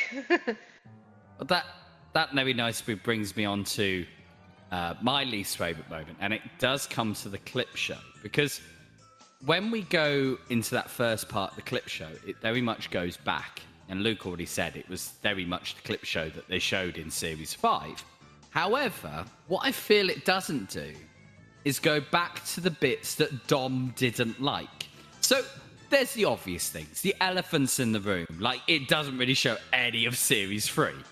If any of Series 3. I can't remember if he was showing any of Series 3. But it also doesn't show much of Series 1. Because, as we're made aware in the book, Dom didn't like how he was talking in Series 1. And I'd imagine by the end of it in 1998, he really didn't like how he was talking in Series 1. And also, that bleeds into, if not one of the strongest series of the classic run of Games Master, those first 3 series, and that is Series 2. There wasn't many clips. There was more based around the celebrities they had on, rather than showing what the show was and how it evolved. I know that this is being very picky, because this is just a bit that they've added on at the end. But for me, to celebrate the true history of Games Master, you've got to include those both sets of worlds, like how it started, and that sort of classic period of Series 2 and Series 6. That's how I always see it. Series 2 and Series 6 were the pinnacles of this series. I don't know that I entirely disagree with Cliff there. Series 2 and Series 6, it was when the Dom era, the classic Games Master pre-Dexter Fletcher hit its stride. Mm-hmm. And Series 6, I think, is the best of the post-Dexter era as well. So, yeah. I'm very much on board with that. I agree. Yeah, I think Dom would probably have a different clip show now, or he'd commission a different clip show now, because he's probably a bit more like, while he still doesn't recognize that guy that's in Series 1 and Series 2, I think he would now be like, no, it's important for us to feature whoever that man is. because they were the real formative years of the show, as opposed to when he was in, Series 7 mode there, and it's like, nope, let's not feature as much of that guy because I have no idea who that man is, and I'm way better at this job now than I was back then. Absolutely. I mean, there is, like with anything, there is a level of vanity at play. I mean, it's why doing these episodes, doing any live episode, is terrifying for me, because normally, at least on content, I usually have a good degree of control over the edit. So I make sure all of us sound our best. I tighten up the ums and the ahs, I remove any gaps, I fact check everything. And so this is one of the few times where an almost like unedited episode goes out into the main feed. And even then, I'm not going to be able to completely leave it alone. I'll still trim the silences, but there's a lot of stuff in here already. I could feel like, I want to edit that bit out. And I'm not gonna. There's only one bit that will be edited out, and the Patreons know what it is. So there we go. There's a cheap plug for Patreonage right in the middle of the episode. And speaking of our wonderful Patreon backers, and you as well, let's hear your feedback on this. We've heard from our modlins throughout the show. We haven't picked... So this will be an edit point. We haven't done our favourite moment. That's right. I've skipped ahead a segment. Edit point. But Ash, we've got to do our favourite moments. Oh, thanks. That will make it seamless to edit, Luke. This is just making sure that you've definitely got to put my flub in. So let's go into our favourite moments from Series 7. Ash, I will throw to you on this one first. I'm going to bring up Starship Troopers again, purely because it felt like vindication for the dick punch that was having First Contact stolen from us as a #1 movie. We got a feature and a #1 movie that we got to talk about both, that we were excited to talk about both. We didn't give a dick about Titanic, but Starship Troopers, absolutely. So that's the cheap one out of the way. They were mentioned before by the modlins. I want to bring up Rob and Richard. I do wish they had been around as a review team longer, because they perfectly complemented each other. And I love the fact that they were there together on screen together. I would have loved to have seen how that dynamic developed over time. They were able to disagree with each other without being adversarial or deliberately contrary, just to make it more dramatic. And in fact, some of the reviews we get in Series 7 as a result are some of the best. I agree. Even if there are some like wonderful early day internet mistakes that are made in it, I find them to be quite charming. And Richard in particular is very, very good. Rob feels like the sort of person that I would have probably been friends with at university. I think it's a really, really great review team, and you're right. Like, I would have loved that consistency across the rest of the series run. For me, when I come to my favorite moments of Series 7, and I think I'm going to pick this one because it's the one that caught me the most by surprise. It's Pokemon. But the biggest seller for the new DD is likely to be the Pocket Monster series, which I love because I've got a big Pocket Monster myself. They're a kind of Tamagotchi for Game Boys in which you breed monsters and fight your mates via a link cable. It's sold 8 million copies in Japan to date, and Pocket Monster Stadium on the DD accesses the Game Boy Pocket Monsters via the N64 controller to unleash a whole new world of Pocket Monster hijinks. With rival monsters loaded in the DD, your favourite critters can then settle their scores in fully rendered 64-bit style. I'm not a Pokemon guy. I'm not. I was, as I said on the episode, Pokemon were for the Year 7 dweebs. I was a cool Year 8 kid. Can't be liking what the Year 7s are into. Gotta, give them nuggies and wet willies and whatnot. I'm doing cool things like I had Digimon and Dungeons and Dragons. Thank you very much. I was into cool things. But like, Pokemon being featured in Games Master was not something I expected to see. A, but B, the dismissive nature of it, and the fact that it's called Pocket Monsters as well. Like, it's not even the official rebranding of Pokemon. It's so cool. You want to talk about in context things in the same way I got so excited over 1.5 being featured in a previous news item. Love the fact that we got in context Pokemon in Series 7, and it took me so by surprise. Proper like taking those and then be like, whoa, Pokemon's here. And then just talking about Pokemon and Pokemon Red and Blue and Pokemon Snap and Pokemon Stadium, and Dominic Diamond thinks it's all rubbish. Oh, it's hilarious. Weirdly, I can actually see where Dominic's coming from, because on the surface of it, Pocket Monsters is peak Japanese. A photography video game based around that franchise is peak Japanese culture as well, particularly video game culture. This is kind of the birthplace of the visual novel. Something which you love. You love your Ace Attorneys and all that. Certainly do, yeah. But it took ages for those games to truly make their way outside of Japan. Pokemon caught on because someone picked up the cartoon. Someone picked up the TV series. That's why it became the massive juggernaut that it did. That really helped launch it. I can easily see why it was dismissed by Dominic and co. But we talked about backing the wrong horses earlier. You're right. It's a hell of a thing to have them just go, nah, fuck that noise. Don't be looking at those Pokemon Center. The DD, that's the thing you want to be looking at. That's the cool thing of this feature. Ooh. The DD is going to be the thing that turns around the N64, not this Pokemon bollocks. This is going to go head to head with the M2 3DO follow-up. Ash, I think that's enough from us. I think it's time to dive into our wonderful mailbag listener feedback here. So I'll throw to you for our first bit of listener feedback on Series 7. Oh, our first bit of listener feedback is from a guy that has been with us from like way back when. Series 2, Series 3, he's been with us a long time. He is the only listener that I know of that is in Thailand. Oh, yeah. That's what I can say of him. He's not. And I read his feedback verbatim because I just want to. It's just like, these are his words, and so we're going to use them. Hello, everyone. Nut here. Classic Games Master's journey in the UCP of the final episode. The best and worst of Games Master Series 7 from 9 episodes.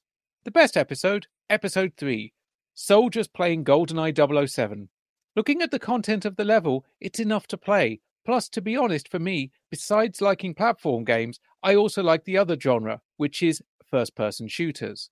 Worst episode, I asked not to, because it's hard to choose. Best celebrity player, Episode 2. Khalif plays Parappa the Rapper, because playing the game involves pressing the direction keys to the rhythm of the music. It is considered the first game that uses skill to follow the rhythm of the song. Worst celebrity player, Episode 9. Debbie Flett and Emma Noble play Final Furlong, because equestrian games for me have never been so good. Compared to Series 5 in Episode 2, where Jadine Duran plays jet ski video games. But Series 7 Episode 5, where Emma Harrison plays paddle, a boat is still fine. He's on board for the paddle boats, but not so much the horses. It does raise the question of to nay or not to nay. That is equestrian. Oh, fuck you for that pun. Just to briefly pause Nuts' feedback, I love Nuts so much, for so many reasons, so much joy he's given us over the years, but the fact that he takes issue with Final Furlong because he doesn't like equestrian games, I love that dude for that so much. Oh, dear. I've actually cried with laughter. Review team, Bob and Richard are okay. Review teams Bob and Richard are that okay than Rick and Dave on Series 5 and Series 6. I think he's saying comparable there. I think so as well. Summary of reviews, Classic Games Master Series. So he's reviewing all of the series. Series 1, 7 out of 10. Good debut and understanding than content. Series 2, 8.5 out of 10. Ooh, going to points already. Nice jump up. It is becoming more and more popular in the UK show for video games. Series 3, 6 out of 10. Oh. Points deducted for Dave Perry in the team championship where Dave makes love jokes. But Dex is a good host. Also, by comparison, Dom is a better host than Dex. That's a fair point on the last one, but boy howdy, deducting points for Dave Perry. Dave Perry has no friends in Thailand. He doesn't, nor his love jokes. No.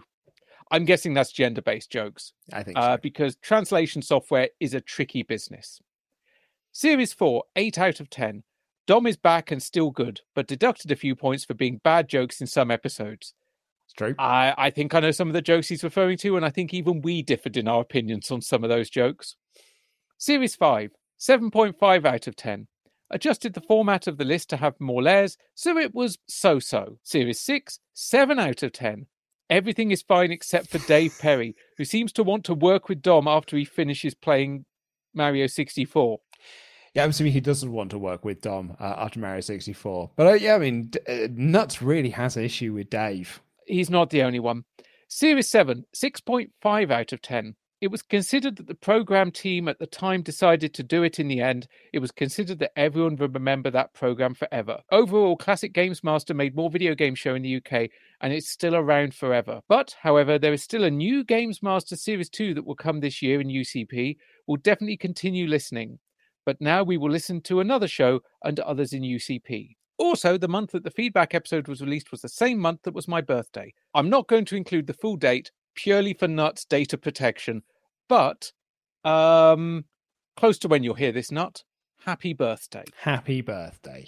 Let's meet again next time in New Games Master Series 2 feedback. Nut. So looking at Nut's scores there, by the way, excellent work, Nut, as always. And to you, Ash, for reading that out. So looking at Nut's things, Series 3 is the worst, but Series 7 is only just slightly better than Series 3 by 0.5 of a point. For different reasons, but I kind of see that coming. And Dave Fisher just saying in the chat we've got going on, not for UCP Live 3. Honest to God, I would quit podcasting after that because I don't think we would beat it. I genuinely think that if someone flies from Thailand to come to a live show, how do you top that? How? But thank you. And I said it in episode 10, and I'll say it again. Nut, I still don't fully understand how you found us, how you found Games Master. I love that you do, and I love that everything that you bring to our community, to the Under Console Nation. Thank you so much for taking part and being one of the few people that have actually broken me on this podcast. I love you for it, man. Thank you. Our next bit of feedback comes in from Adam D, who says, "Hi chaps, Adam D here.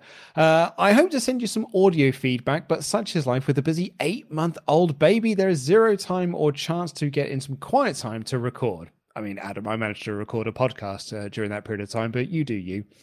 Firstly, a wholehearted thank you for the podcast. This is the first Patreon I'm fully back from start to finish, except it's not really over, is it? And I cannot believe that we are finally coming to the end of the original run. During the time you've been with us every week, I've moved jobs, leaving the company I started at when I first moved to Canada nearly 11 years ago and had a baby. I realized that I've been remiss to send feedback for quite some time, so here we are. Series 4, as a child who attended Catholic school and hadn't gone through an existential crisis yet, I bizarrely didn't watch much of this as a child. Good to come fresh and see Angry Dom grumping up in hell. Series 5 and Series 6, utter gold. Dom and his mate at their pure best. And that brings us to Series 7. As a child, I never would be able to notice the rush production, but now you can kind of tell. One thing that sticks out to me is every time a challenger arrives by boat, it is the canned footage of the audience cheering with an over-exuberant middle-aged woman in a black bikini cheering up the kids. I can only assume she is a teacher at the Performing Arts... Time out. Middle-aged? What do you think middle-aged is? Because, I mean, maybe we have different parameters here, but I think we discussed what the role that both she and the man may hold. Carry on. When it comes to the content itself, we clearly have a very comfortable Dom who is happier in life and comfortable with the fact that the Games Master's days are done. You may remember I waxed lyrically about the fourth wall breaking intro to Series 2, and I feel exactly the same way about Series 7's finale. The set slowly being dismantled blew my mind as a kid that a show could just show how fake everything was and not care about that at all. Finally, we come to Dom's farewell. As a kid, it's up there with the T-800 dying in Terminator 2 as a moment that choked me up as a kid. It still brings a lump in my throat as an adult. It feels so raw and real in a way this show so rarely does, and it just makes pissing about. Genuinely, the Dave Perry incident might be the only other time we see anything close to this. That's it from me. This has been way longer than planned. Sorry to the poor sod who reads this out. That'll be me. Sorry I made fun of you earlier. And thank you to again from the bottom of my heart for the fantastic show that has kept us going over the last few years. And cheers to whatever is next. From Adam D. Lovely bit of feedback. And we've had some comments in the chat of just like going, that woman looked 24. I mean, she's middle-aged, but you know, the 1600s. Absolutely. Oh, yeah. I mean, I'm really boned. Like, if that's middle-aged, I'm absolutely shagged out here. Mate, you're talking to a corpse if that's middle-aged. But should we go on to our next bit of audio feedback so I can continue to try and dry my eyes from Nut's amazing feedback? Please do. Hi guys, Harriet here. This is my first time giving feedback for this show. I've been meaning to do it for a long time, so might as well save the best till last. Well, I hope so. I hope I'm good, but this is going to be short and sweet. Games Master was a show I watched since Series 2, and one of the few that I would stop everything to watch no matter what. So when Series 7 began with the bombshell of it being the last series and ended in 10 weeks, I felt my heart break. Especially at the end of each episode when Dominic announced how many were left, but I made sure to enjoy every last moment of the series. I still have that copy of the last episode of Series 7. I don't know which paper it came from, I've completely forgot. I've got to that age now, I can't even remember what happened last week. But I remembered I always used to watch it religiously when I was younger, because at the time we had no access to any other episode. But now we're in an age of YouTube where all the episodes are online and we have this amazing podcast. Amazing podcast. My favourite challenge had to be Alan Frost and Crash Bandicoot 2. To see him win and then get that extra Star Wars present warmed my heart so much. It was a brilliant challenge. Crash Bandicoot 2 was definitely one of my favourite games of the PlayStation era.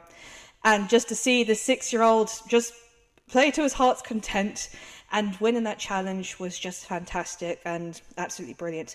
Parappa the Rapper is a very close second. Again, another game I loved so much, especially since PlayStation was my favourite era of gaming when I was a teenager. And I still like to go back and play those games. They're just so good.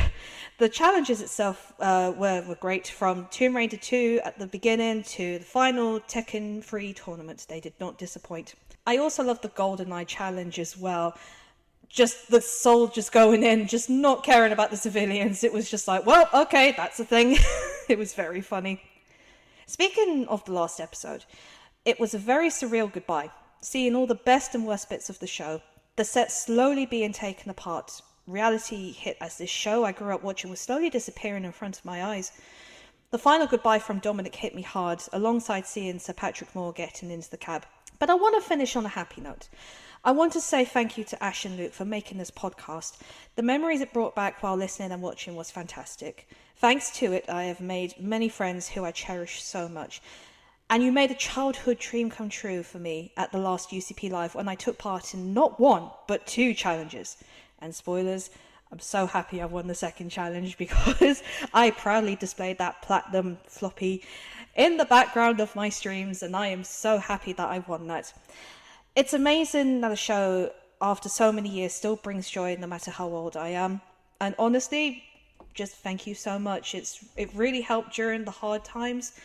And like I said, I don't think I would have as many good friends and many good memories as I did thanks to this podcast. So thank you. And on that bombshell, Harriet signing off. Bye. Aw, love Harry. Yeah, pure of heart, Harriet Manga Girl. The video from UCP Live 2 challenges will find its way online some way. It is proving put it this way, I always only want to release stuff that's the best quality. I'm just going to have to bite the bullet with UCP Live 2 because it's just going to look like it. And I'm just going to have to put a disclaimer on it.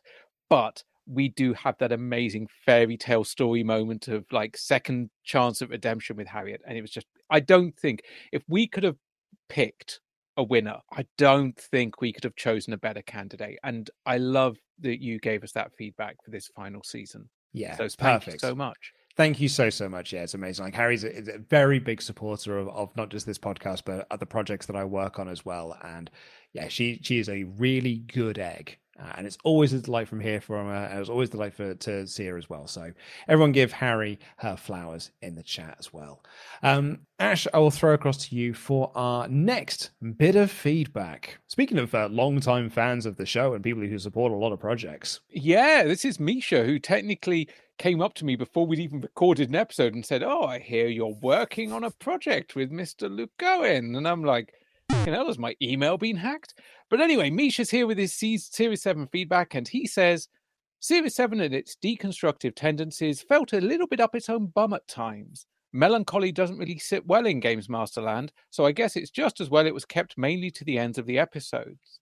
Could have been as good as Series 6, but the time and the budget got in the way. Some truly outstanding challenges squirreled away in there, though.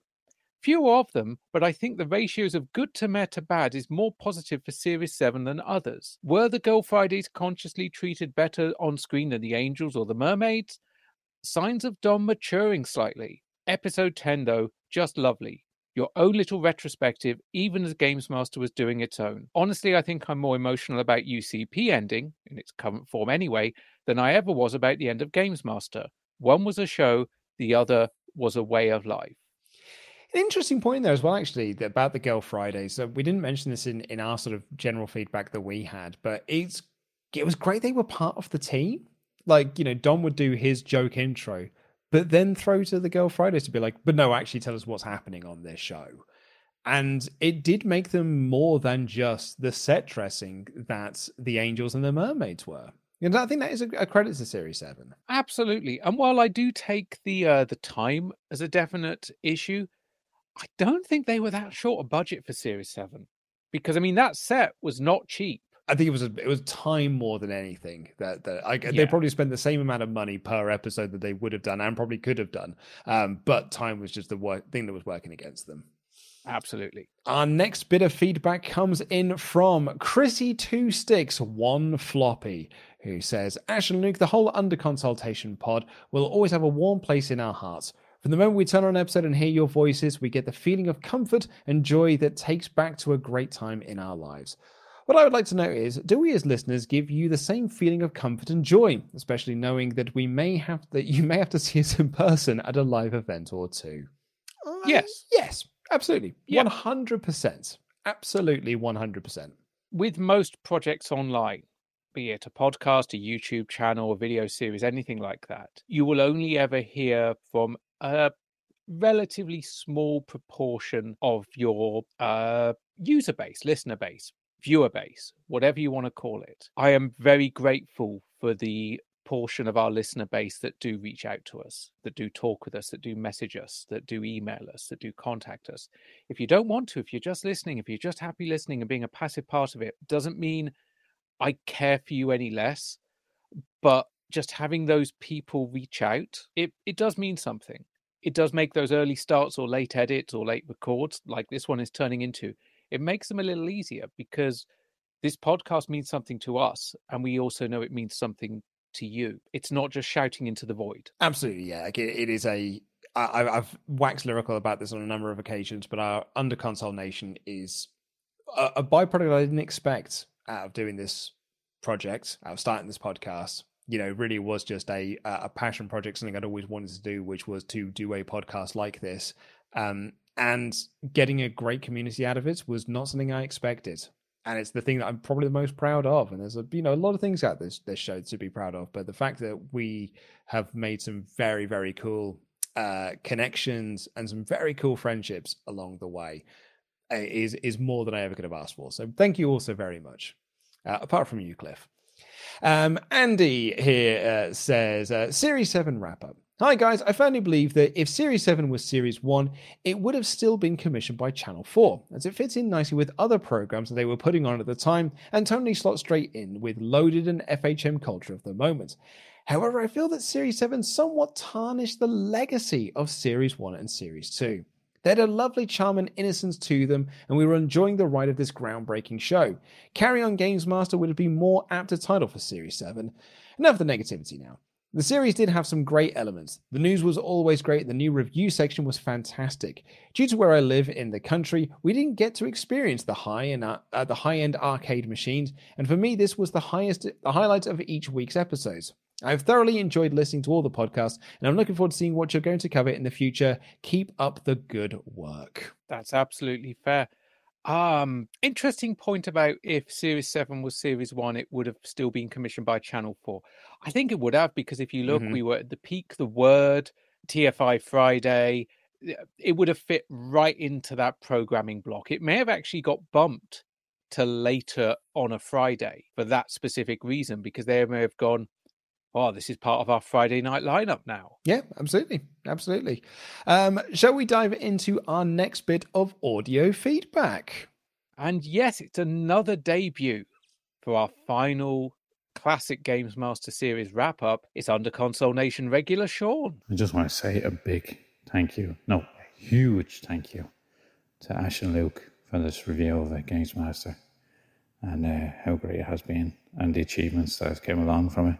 The people interviewed, the books, the Twitch channels, and also the Discord and all the friends we've made from it as well.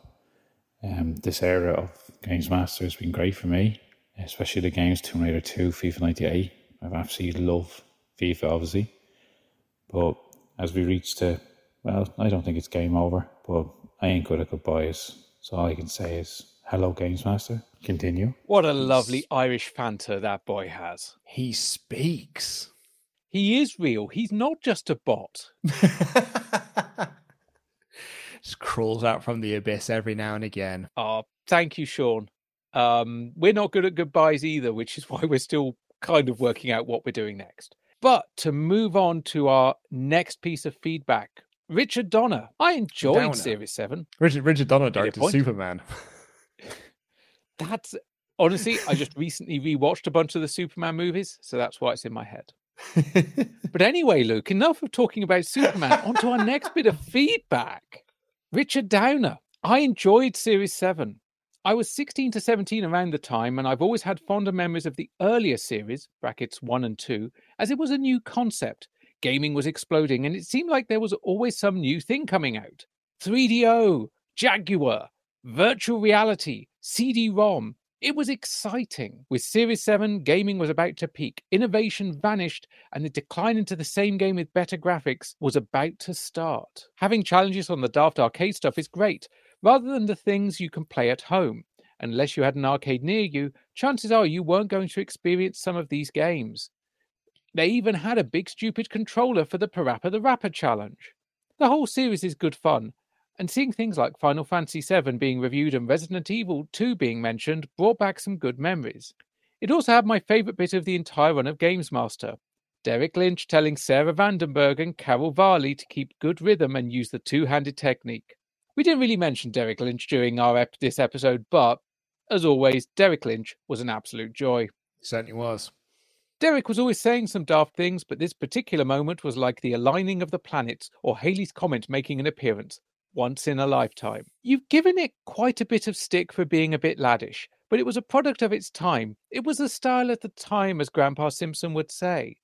Even the ladies, ladettes, were at it. You had the likes of The Girly Show, for example. It was girl power gone wild. So I do think it's a bit unfair to single Games Master out for being a bastion of laddishness. I didn't mind the change in format to Dom and Mates, or the laddishness of it. That's how I was at the time, interested in games, beer, and boobs. Actually, when I think about it, I still am. P.S. Something I forgot to say. Just look at how far you've come. You started out knowing fuck all about the show apart from what was shown to you on the screen. Throughout this, you've gone from strength to strength. You've got to know the show better, the people who appeared on it, and who made it. I only say this as I started listening again from Series 1, and it's almost like a different show. Some of the stuff you say is quite funny in retrospect. Brackets, was that child a plant? Bucky O'Hare is closed. So not only has the community grown, the show numbers have grown, and the patrons have grown, but you've grown. You've made it into Games Master canon. Did you ever imagine how far things would go when you started this? You even met me. I mean, I never imagined I'd have met you. Yeah, no, and no on several things there in terms of what this show has grown and gotten out of it. I think the only point, I mean, I agree with a lot of what Richard said in there, but I do feel that we obviously we did give the show stick for its laddish nature, but we also did say this was the style at the time and it was just reflective of the culture at the time. I maybe I'm wrong on this when I'm off base, but I thought we were always pretty explicit with that. I don't think we said that it was only Games Master that was like this on TV. No, I don't think we did. And in fact, I think certainly in an episode we've recorded, but you've yet to hear, we do talk about this some more, particularly the ladette culture. One just point I will make is you're right. The Girly Show, the word, so much of it was out there. But within our bubble, we're a Games Master podcast. And so when we're talking about Games Master Series 7, we are comparing it to Series 6, 5, 4, 3, 2, 1, and what comes with the reboot. And if you look at series that have held up better than others because of the context they were made in and the style they are, I think Series 7 has held up worse than some of the other series. There's always been an issue with, girls can't play games. That was set Nut off because that was Dave Perry again in a good number of occasions. But Series 7 was the worst for the laddish behavior. And in the context of Games Master and its previous series, it sticks out for that. Mm-hmm. And if you are still into beer, boobs, and video games, more power to you. But I look at the person I am now and the person I was then, and I have changed. And I have changed my worldviews. And I can only do a retrospective now based on who I am now. So that's where it is. It's not saying you're wrong and we're right. It's just saying that's the reason why we approached it, why we did, at least from my point of view. Yeah, I will always look at something within the context of it, but I think you then need my thoughts of this has always been, and I've had this when I've had to review like Attitude Era wrestling shows. They were the style at the time, but it does not mean that they have aged well. But it also doesn't mean that they were wrong to do what they did at the time, because it was the style at the time and it's what everyone was doing. Everyone was trying to push the envelope on TV. So I don't bemoan WWE or WWF for doing the pay-per-views or doing the acts that they did, because they were trying to do that Jerry Springer shock value type TV, that car crash TV. But some of it has aged poorly. Some of it has aged better than others, and I think some elements of Series 7 has aged better than others. But I think overall, as a series, when you look at it, I think Series 7 is the series that has aged the poorest when looking at as a whole. Just to say, we did meet you, and just in case we haven't said it already, it has been amazing to meet so many members of the Under Console Nation, of the listenership over the years. Sometimes at events we've organized, sometimes at events we haven't organized.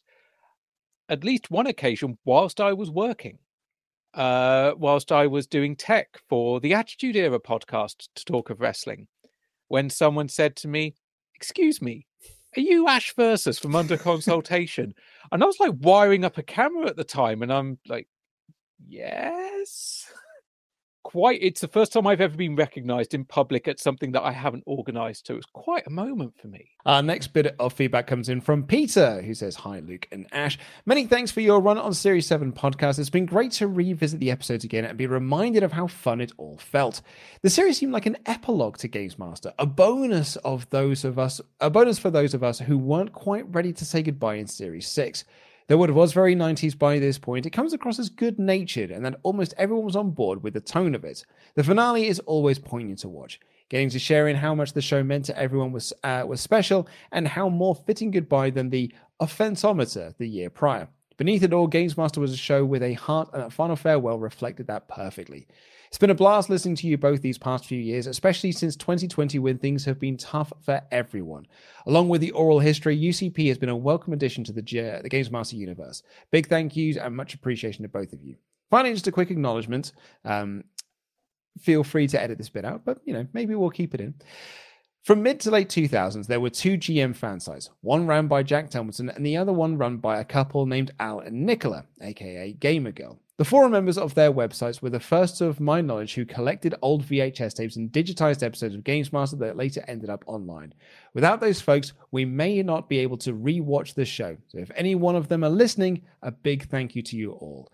Best wishes for all of you in the future, and kindest regards, Peter. Nice that was mentioned at the end, because one person I know who should hear this, Jack, I think both myself and Luke raise our glasses to Jack, who has been very supportive of our podcast, has helped us in a number of ways. I actually emailed him just the other week because, of course, Jack T is still an active part of Games Master. I'm not going to out him, but if you know, you know. You can put two and two together, probably. But Jack's absolutely wonderful, and I got to meet him last year or the year before in person, and that was great. We will always hold the, I guess, privilege of being the first Games Master podcast. But without those websites that came before us, we would be missing a lot of information, a lot of video rips, a lot of captures, a lot of YouTube uploads, a lot of digitizations and scans and archives. And Yeah, I don't think we're really the originators of anything, but I am very happy that we are adding our thread to that tapestry. You know, we said this about Games World. You know, we couldn't do a full Games World retrospective podcast because it doesn't exist online. You know, there are things that we're going to be looking at coming up, which we'll get to shortly. We couldn't do full retrospectives on those either because they're not available online. Games Master is all there, everything in full. There's only one episode that we have done where we have lost part of the episode. I think in the entire run that we've had, we've only lost one challenge. And even if we decided to close up shop, if that last segment ever appeared, you could bet we would dust off the microphones and come back to go, finally, now we're finally complete. It's complete. We would George Lucas it. We would special edition ourselves into that episode. But our last piece of feedback, in written form at least, comes from David Thompson. Just wanted to say well done on completing your original goal of chronicling every episode of Games Master in order and maintaining such a high standard throughout the whole project. Some might say we've let this slip in the last episode because, man, I've drunk way more of this whiskey than I meant to. Mm-hmm. Are you the same on the wine? Yeah, this is more wine than I was expecting to drink. Cheers. I'm amazed I got through a lot of that written feedback without flubbing too many lines. Hey, I already said we got written feedback from the director of Superman and Superman 2, so we're doing great. Anyway, back to David Thompson. Since the start, I've looked forward to every Tuesday morning for a new episode, and each new episode would always go to the top of my podcast playlist. One thing I started thinking about during listening to this podcast was when you mentioned a potential Series 8, and you both now being part of Games Master in some small way. I know you both have wrestling background, so hopefully this question doesn't sound weird, but how would you book an actual Series 8 if it was greenlit back in 1998, or at least the first episode? In this scenario, Series 8 would just start October 6, 1998 at 6:30 p.m. So what would you have on the show? What would the challenges be? What 1998 celebrity would be on? And what would be in the news, features and reviews? New games like Banjo-Kazooie, Street Fighter Alpha 3, F-Zero X and DDR were all out. Big games were just about to come out like Metal Gear Solid and Zelda Ocarina of Time, and the Dreamcast was just about to launch in Japan. So lots of things to play with. I think a one-off episode in this nature would be fun to do. As in your episode review, you would tweak them to make them better, so I think it would be interesting to hear what you would do if you had a whole time-accurate episode of Games Master to play with. Now. I actually wanted to talk with you about this before we went on air, and I forgot because it happened. But I don't want to answer that question here because I think we've still got a few gaps in the calendar between now and what comes next. And I think that sounds like a fascinating hypothetical think piece. Absolutely. Yeah, it's kind of something I was on Under Console Nation, the last one. We were talking about the Violet Berlin Games Master show that we were kind of like writing down on paper and like what that would look like. Yeah. Or getting Violet on board to, you know, seeing if she'd do that in an interview or something, you know, just like talk with us about what she would do with Games Master. But David, I apologize. I'm not going to answer that now, but keep listening. Keep listening, indeed. And I hope you're still listening as well, because we've got one final bit of audio feedback as the modcast concludes. So it feels very odd that we've just recorded all that. And this year we've already recorded one. We already recorded a Modlins episode in January. And we're coming back to record this. And usually we're talking about what's coming next. We don't know what's coming next. Because that's it. 3 years of listening to these two pipe on. Yeah, I'm looking at you two. Looking at you two sat there with your webcams on, talking into the ether to these people that are on the other side of the chat. I see you two on YouTube. Or Twitch. No, they use YouTube. YouTube. I see you too. But it feels odd. It feels like that. It feels like such a. I know that QCP might continue on as something, but it feels so final. To your point, and you know what? This is going to be sort of self-referable. You know what I mean? It's self-indulgent. But back in 2020. I was ready to just jump off the grid completely. I had enough of social media. I had enough of seeing a dumpster fire all the time. I got fed up with fandoms of the things that I love and adore, so much that I was just willing to just go scorched earth and just get away from the internet completely. And then one day on Spotify, I accidentally came across a podcast whilst looking for the Games Master theme tune to put on a playlist of 90s TV shows. And here I am, nearly 3 years later, I find a Discord. I find people that I hold to high regard and I can call my friends. And hopefully we can remain friends for years to come. I was made a mod daddy by people that barely knew me, but gave me the chance to help run the UCN, and the UCN themselves, with a few small exceptions. Yes, I'm looking at you, Sean, and also Tom, even though you're also adorable. You're all lovely, and it's been an honor and a privilege, and hopefully to continue to serve as a modeling to you all, because the UCN and the UCP is honestly one of the best communities on planet Earth. And thanks to all of you, I'm here now talking into a mic, being a complete and utter idiot with the guy who also calls himself an idiot with a mic. Also, Sarah's here too. Hi, Sarah. Hi, Matty. And the fact that we managed to encourage Sarah to be in on this as well, it's just, guys, seriously, thank you very much. And also thank you to Luke and Ash for nearly every feedback, letting us have more and more runtime. They don't have to, but yet they do. Yeah, I'm a bit like Matty. I've been here officially 2 years on the 11th of May, and I kind of like stumbled into here.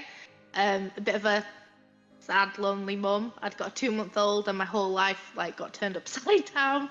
You don't realize how much your life changes when you have kids and how your social life can change. So for me, you guys have been an absolute amazing life changer for me.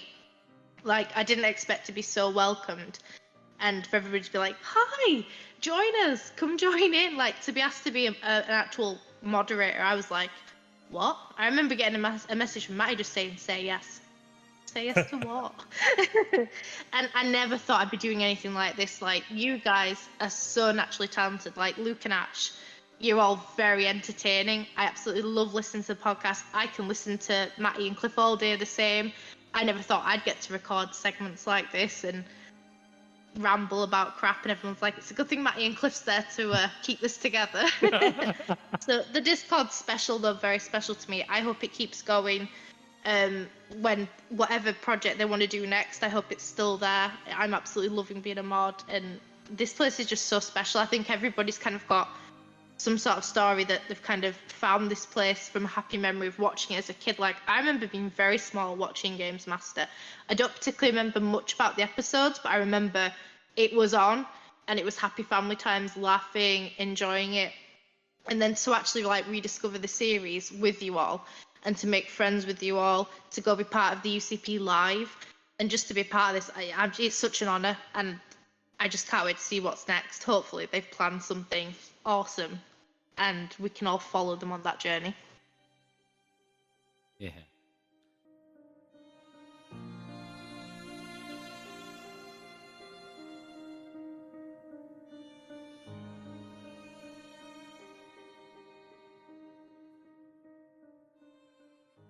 Hi guys, this is me after the recording, because I listened back to my segment and it was a bit waffly. And do you know what? I didn't think it was a fitting end to all of this. I feel like, Dom, it needs to be an idiot on a microphone sat here just chatting to you. And I will keep it as brief as I can. Brief, pants. I enjoyed that joke as well. So I just want to express about how much this community means. And that's exactly what this is. It's a community. It doesn't matter if you joined on day dot, or if you joined last week, or if you've never been part of the Discord channel and you send the boys a couple of tweets now and then. It doesn't matter. You are part of this UCN.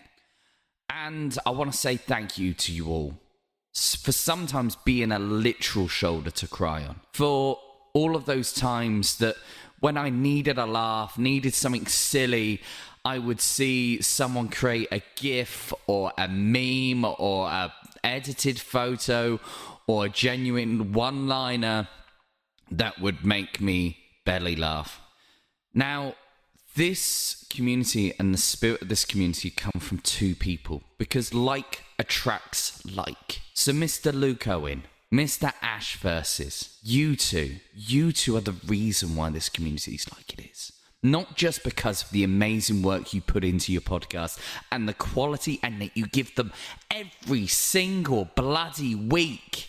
It's because you two are genuinely good people. And you've given us something that I never thought I would see. Someone that cares as much about Games Master, that they go out and they produce, as every single episode has now been reviewed, to be then a part of that reboot. I was so proud of you both, so proud, and it was so deserved. And that reboot, seeing our community get even bigger with such names as Chrissy, and there's so many people that came across because of that. And the major thing that I want to end, if this is the Mars Modelin's podcast within Inside a Podcast, I just want to say the last thing as being thank you. Thank you, Luke. Thank you, Ash. Thank you, UCN. Laters.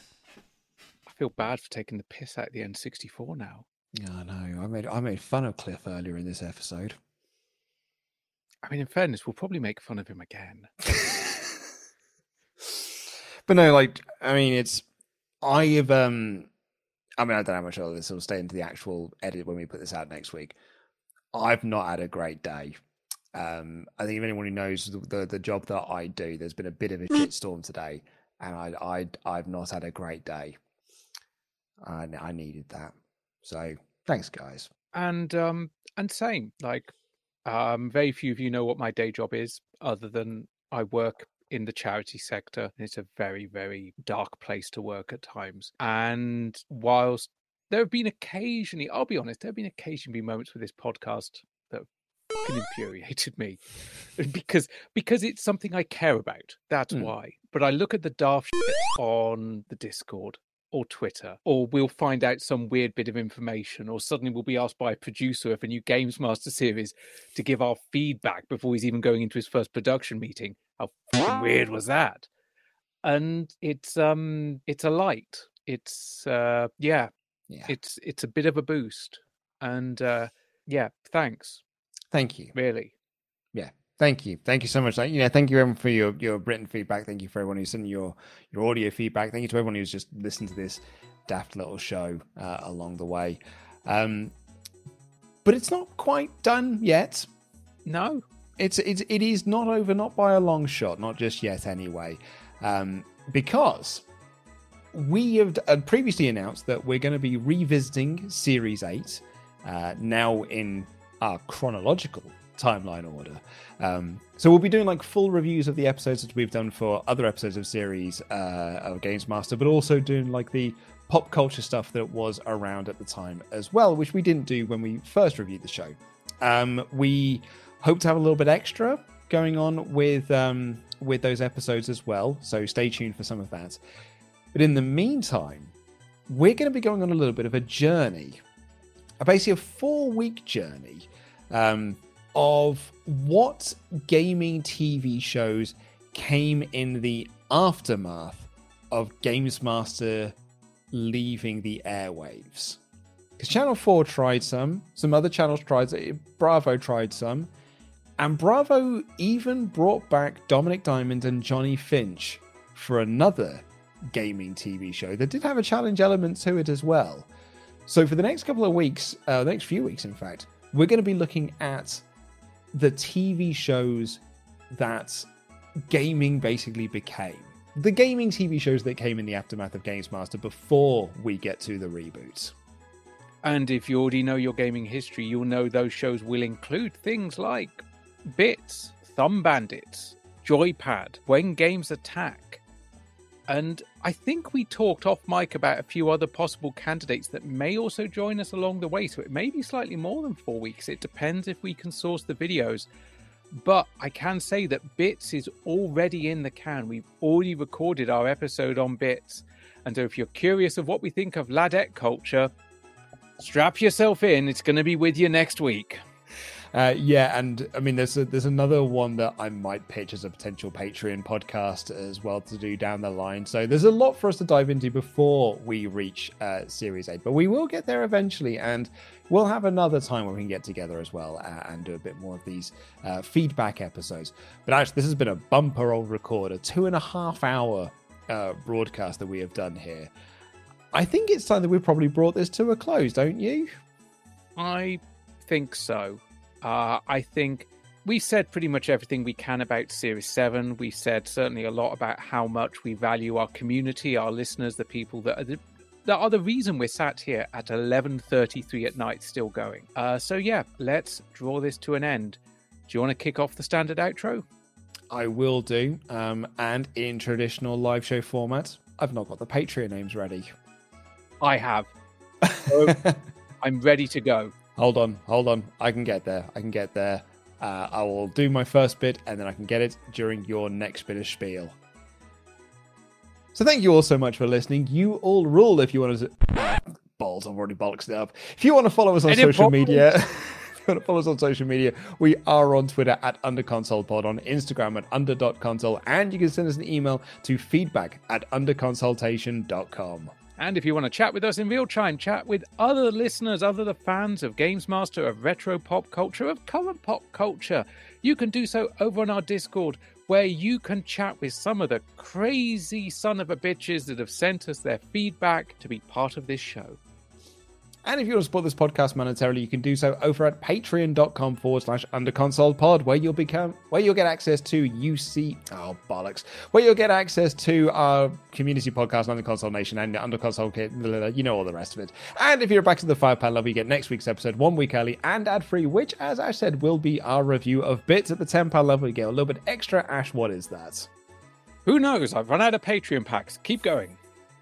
And a shout out to those £10 backers: Adam D, Adam Warrington, Alexis, Andrew Cummings, Andrew Greenwood, Andy, Arcadia Wild Bill, Chris Price, Chrissy Two Sticks, Colin Conroy, David Palmer, David White, Gordon Aiken, Gordon Brandt, Gordon Dempster, Harriet Manga Girl, I Am Cheadle, Ian Roberts, Ian Williams, Jamie Smith, Joe McGonigal, Joe Mitchell, Kevin Kerr, Kylie Lawrence, Liam Link, Luke, Mark, Matty Boom, Misha, Nick, Phil, Retro Fun for everyone, damn, I was doing so well, Reese, Rich Pemberton, Richard Downer, Sean Dunn, Selena Simon, Super Sexy Dave Fisher, The Amazing Cliff, Tom Dylan McEvoy, Tom S, William Cottingham, Zandathor Bollocks, and Zach. Thank you all so much for listening. We will see you in 7 days' time for another edition of Under Consultation.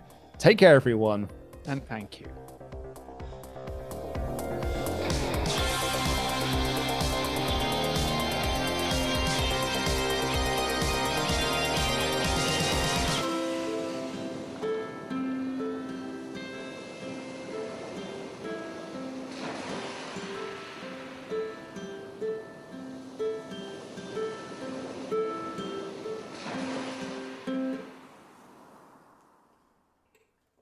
It's been a pleasure. Hey, it's Paige DeSorbo from Giggly Squad. High quality fashion without the price tag. Say hello to Quince. I'm snagging high-end essentials like cozy cashmere sweaters, sleek leather jackets, fine jewelry, and so much more. With Quince being 50 to 80% less than similar brands. And they partner with factories that prioritize safe, ethical, and responsible manufacturing. I love that. Luxury quality within reach. Go to quince.com/style to get free shipping and 365-day returns on your next order. Quince.com/style. Hi, I'm Daniel, founder of Pretty Litter. Cats and cat owners deserve better than any old-fashioned litter. That's why I teamed up with scientists and veterinarians to create Pretty Litter. Its innovative crystal formula has superior odor control and weighs up to 80% less than clay litter. Pretty Litter even monitors health by changing colors to help detect early signs of potential illness. It's the world's smartest kitty litter. Go to prettylitter.com and use code ACAST for 20% off your first order and a free cat toy. Terms and conditions apply. See site for details.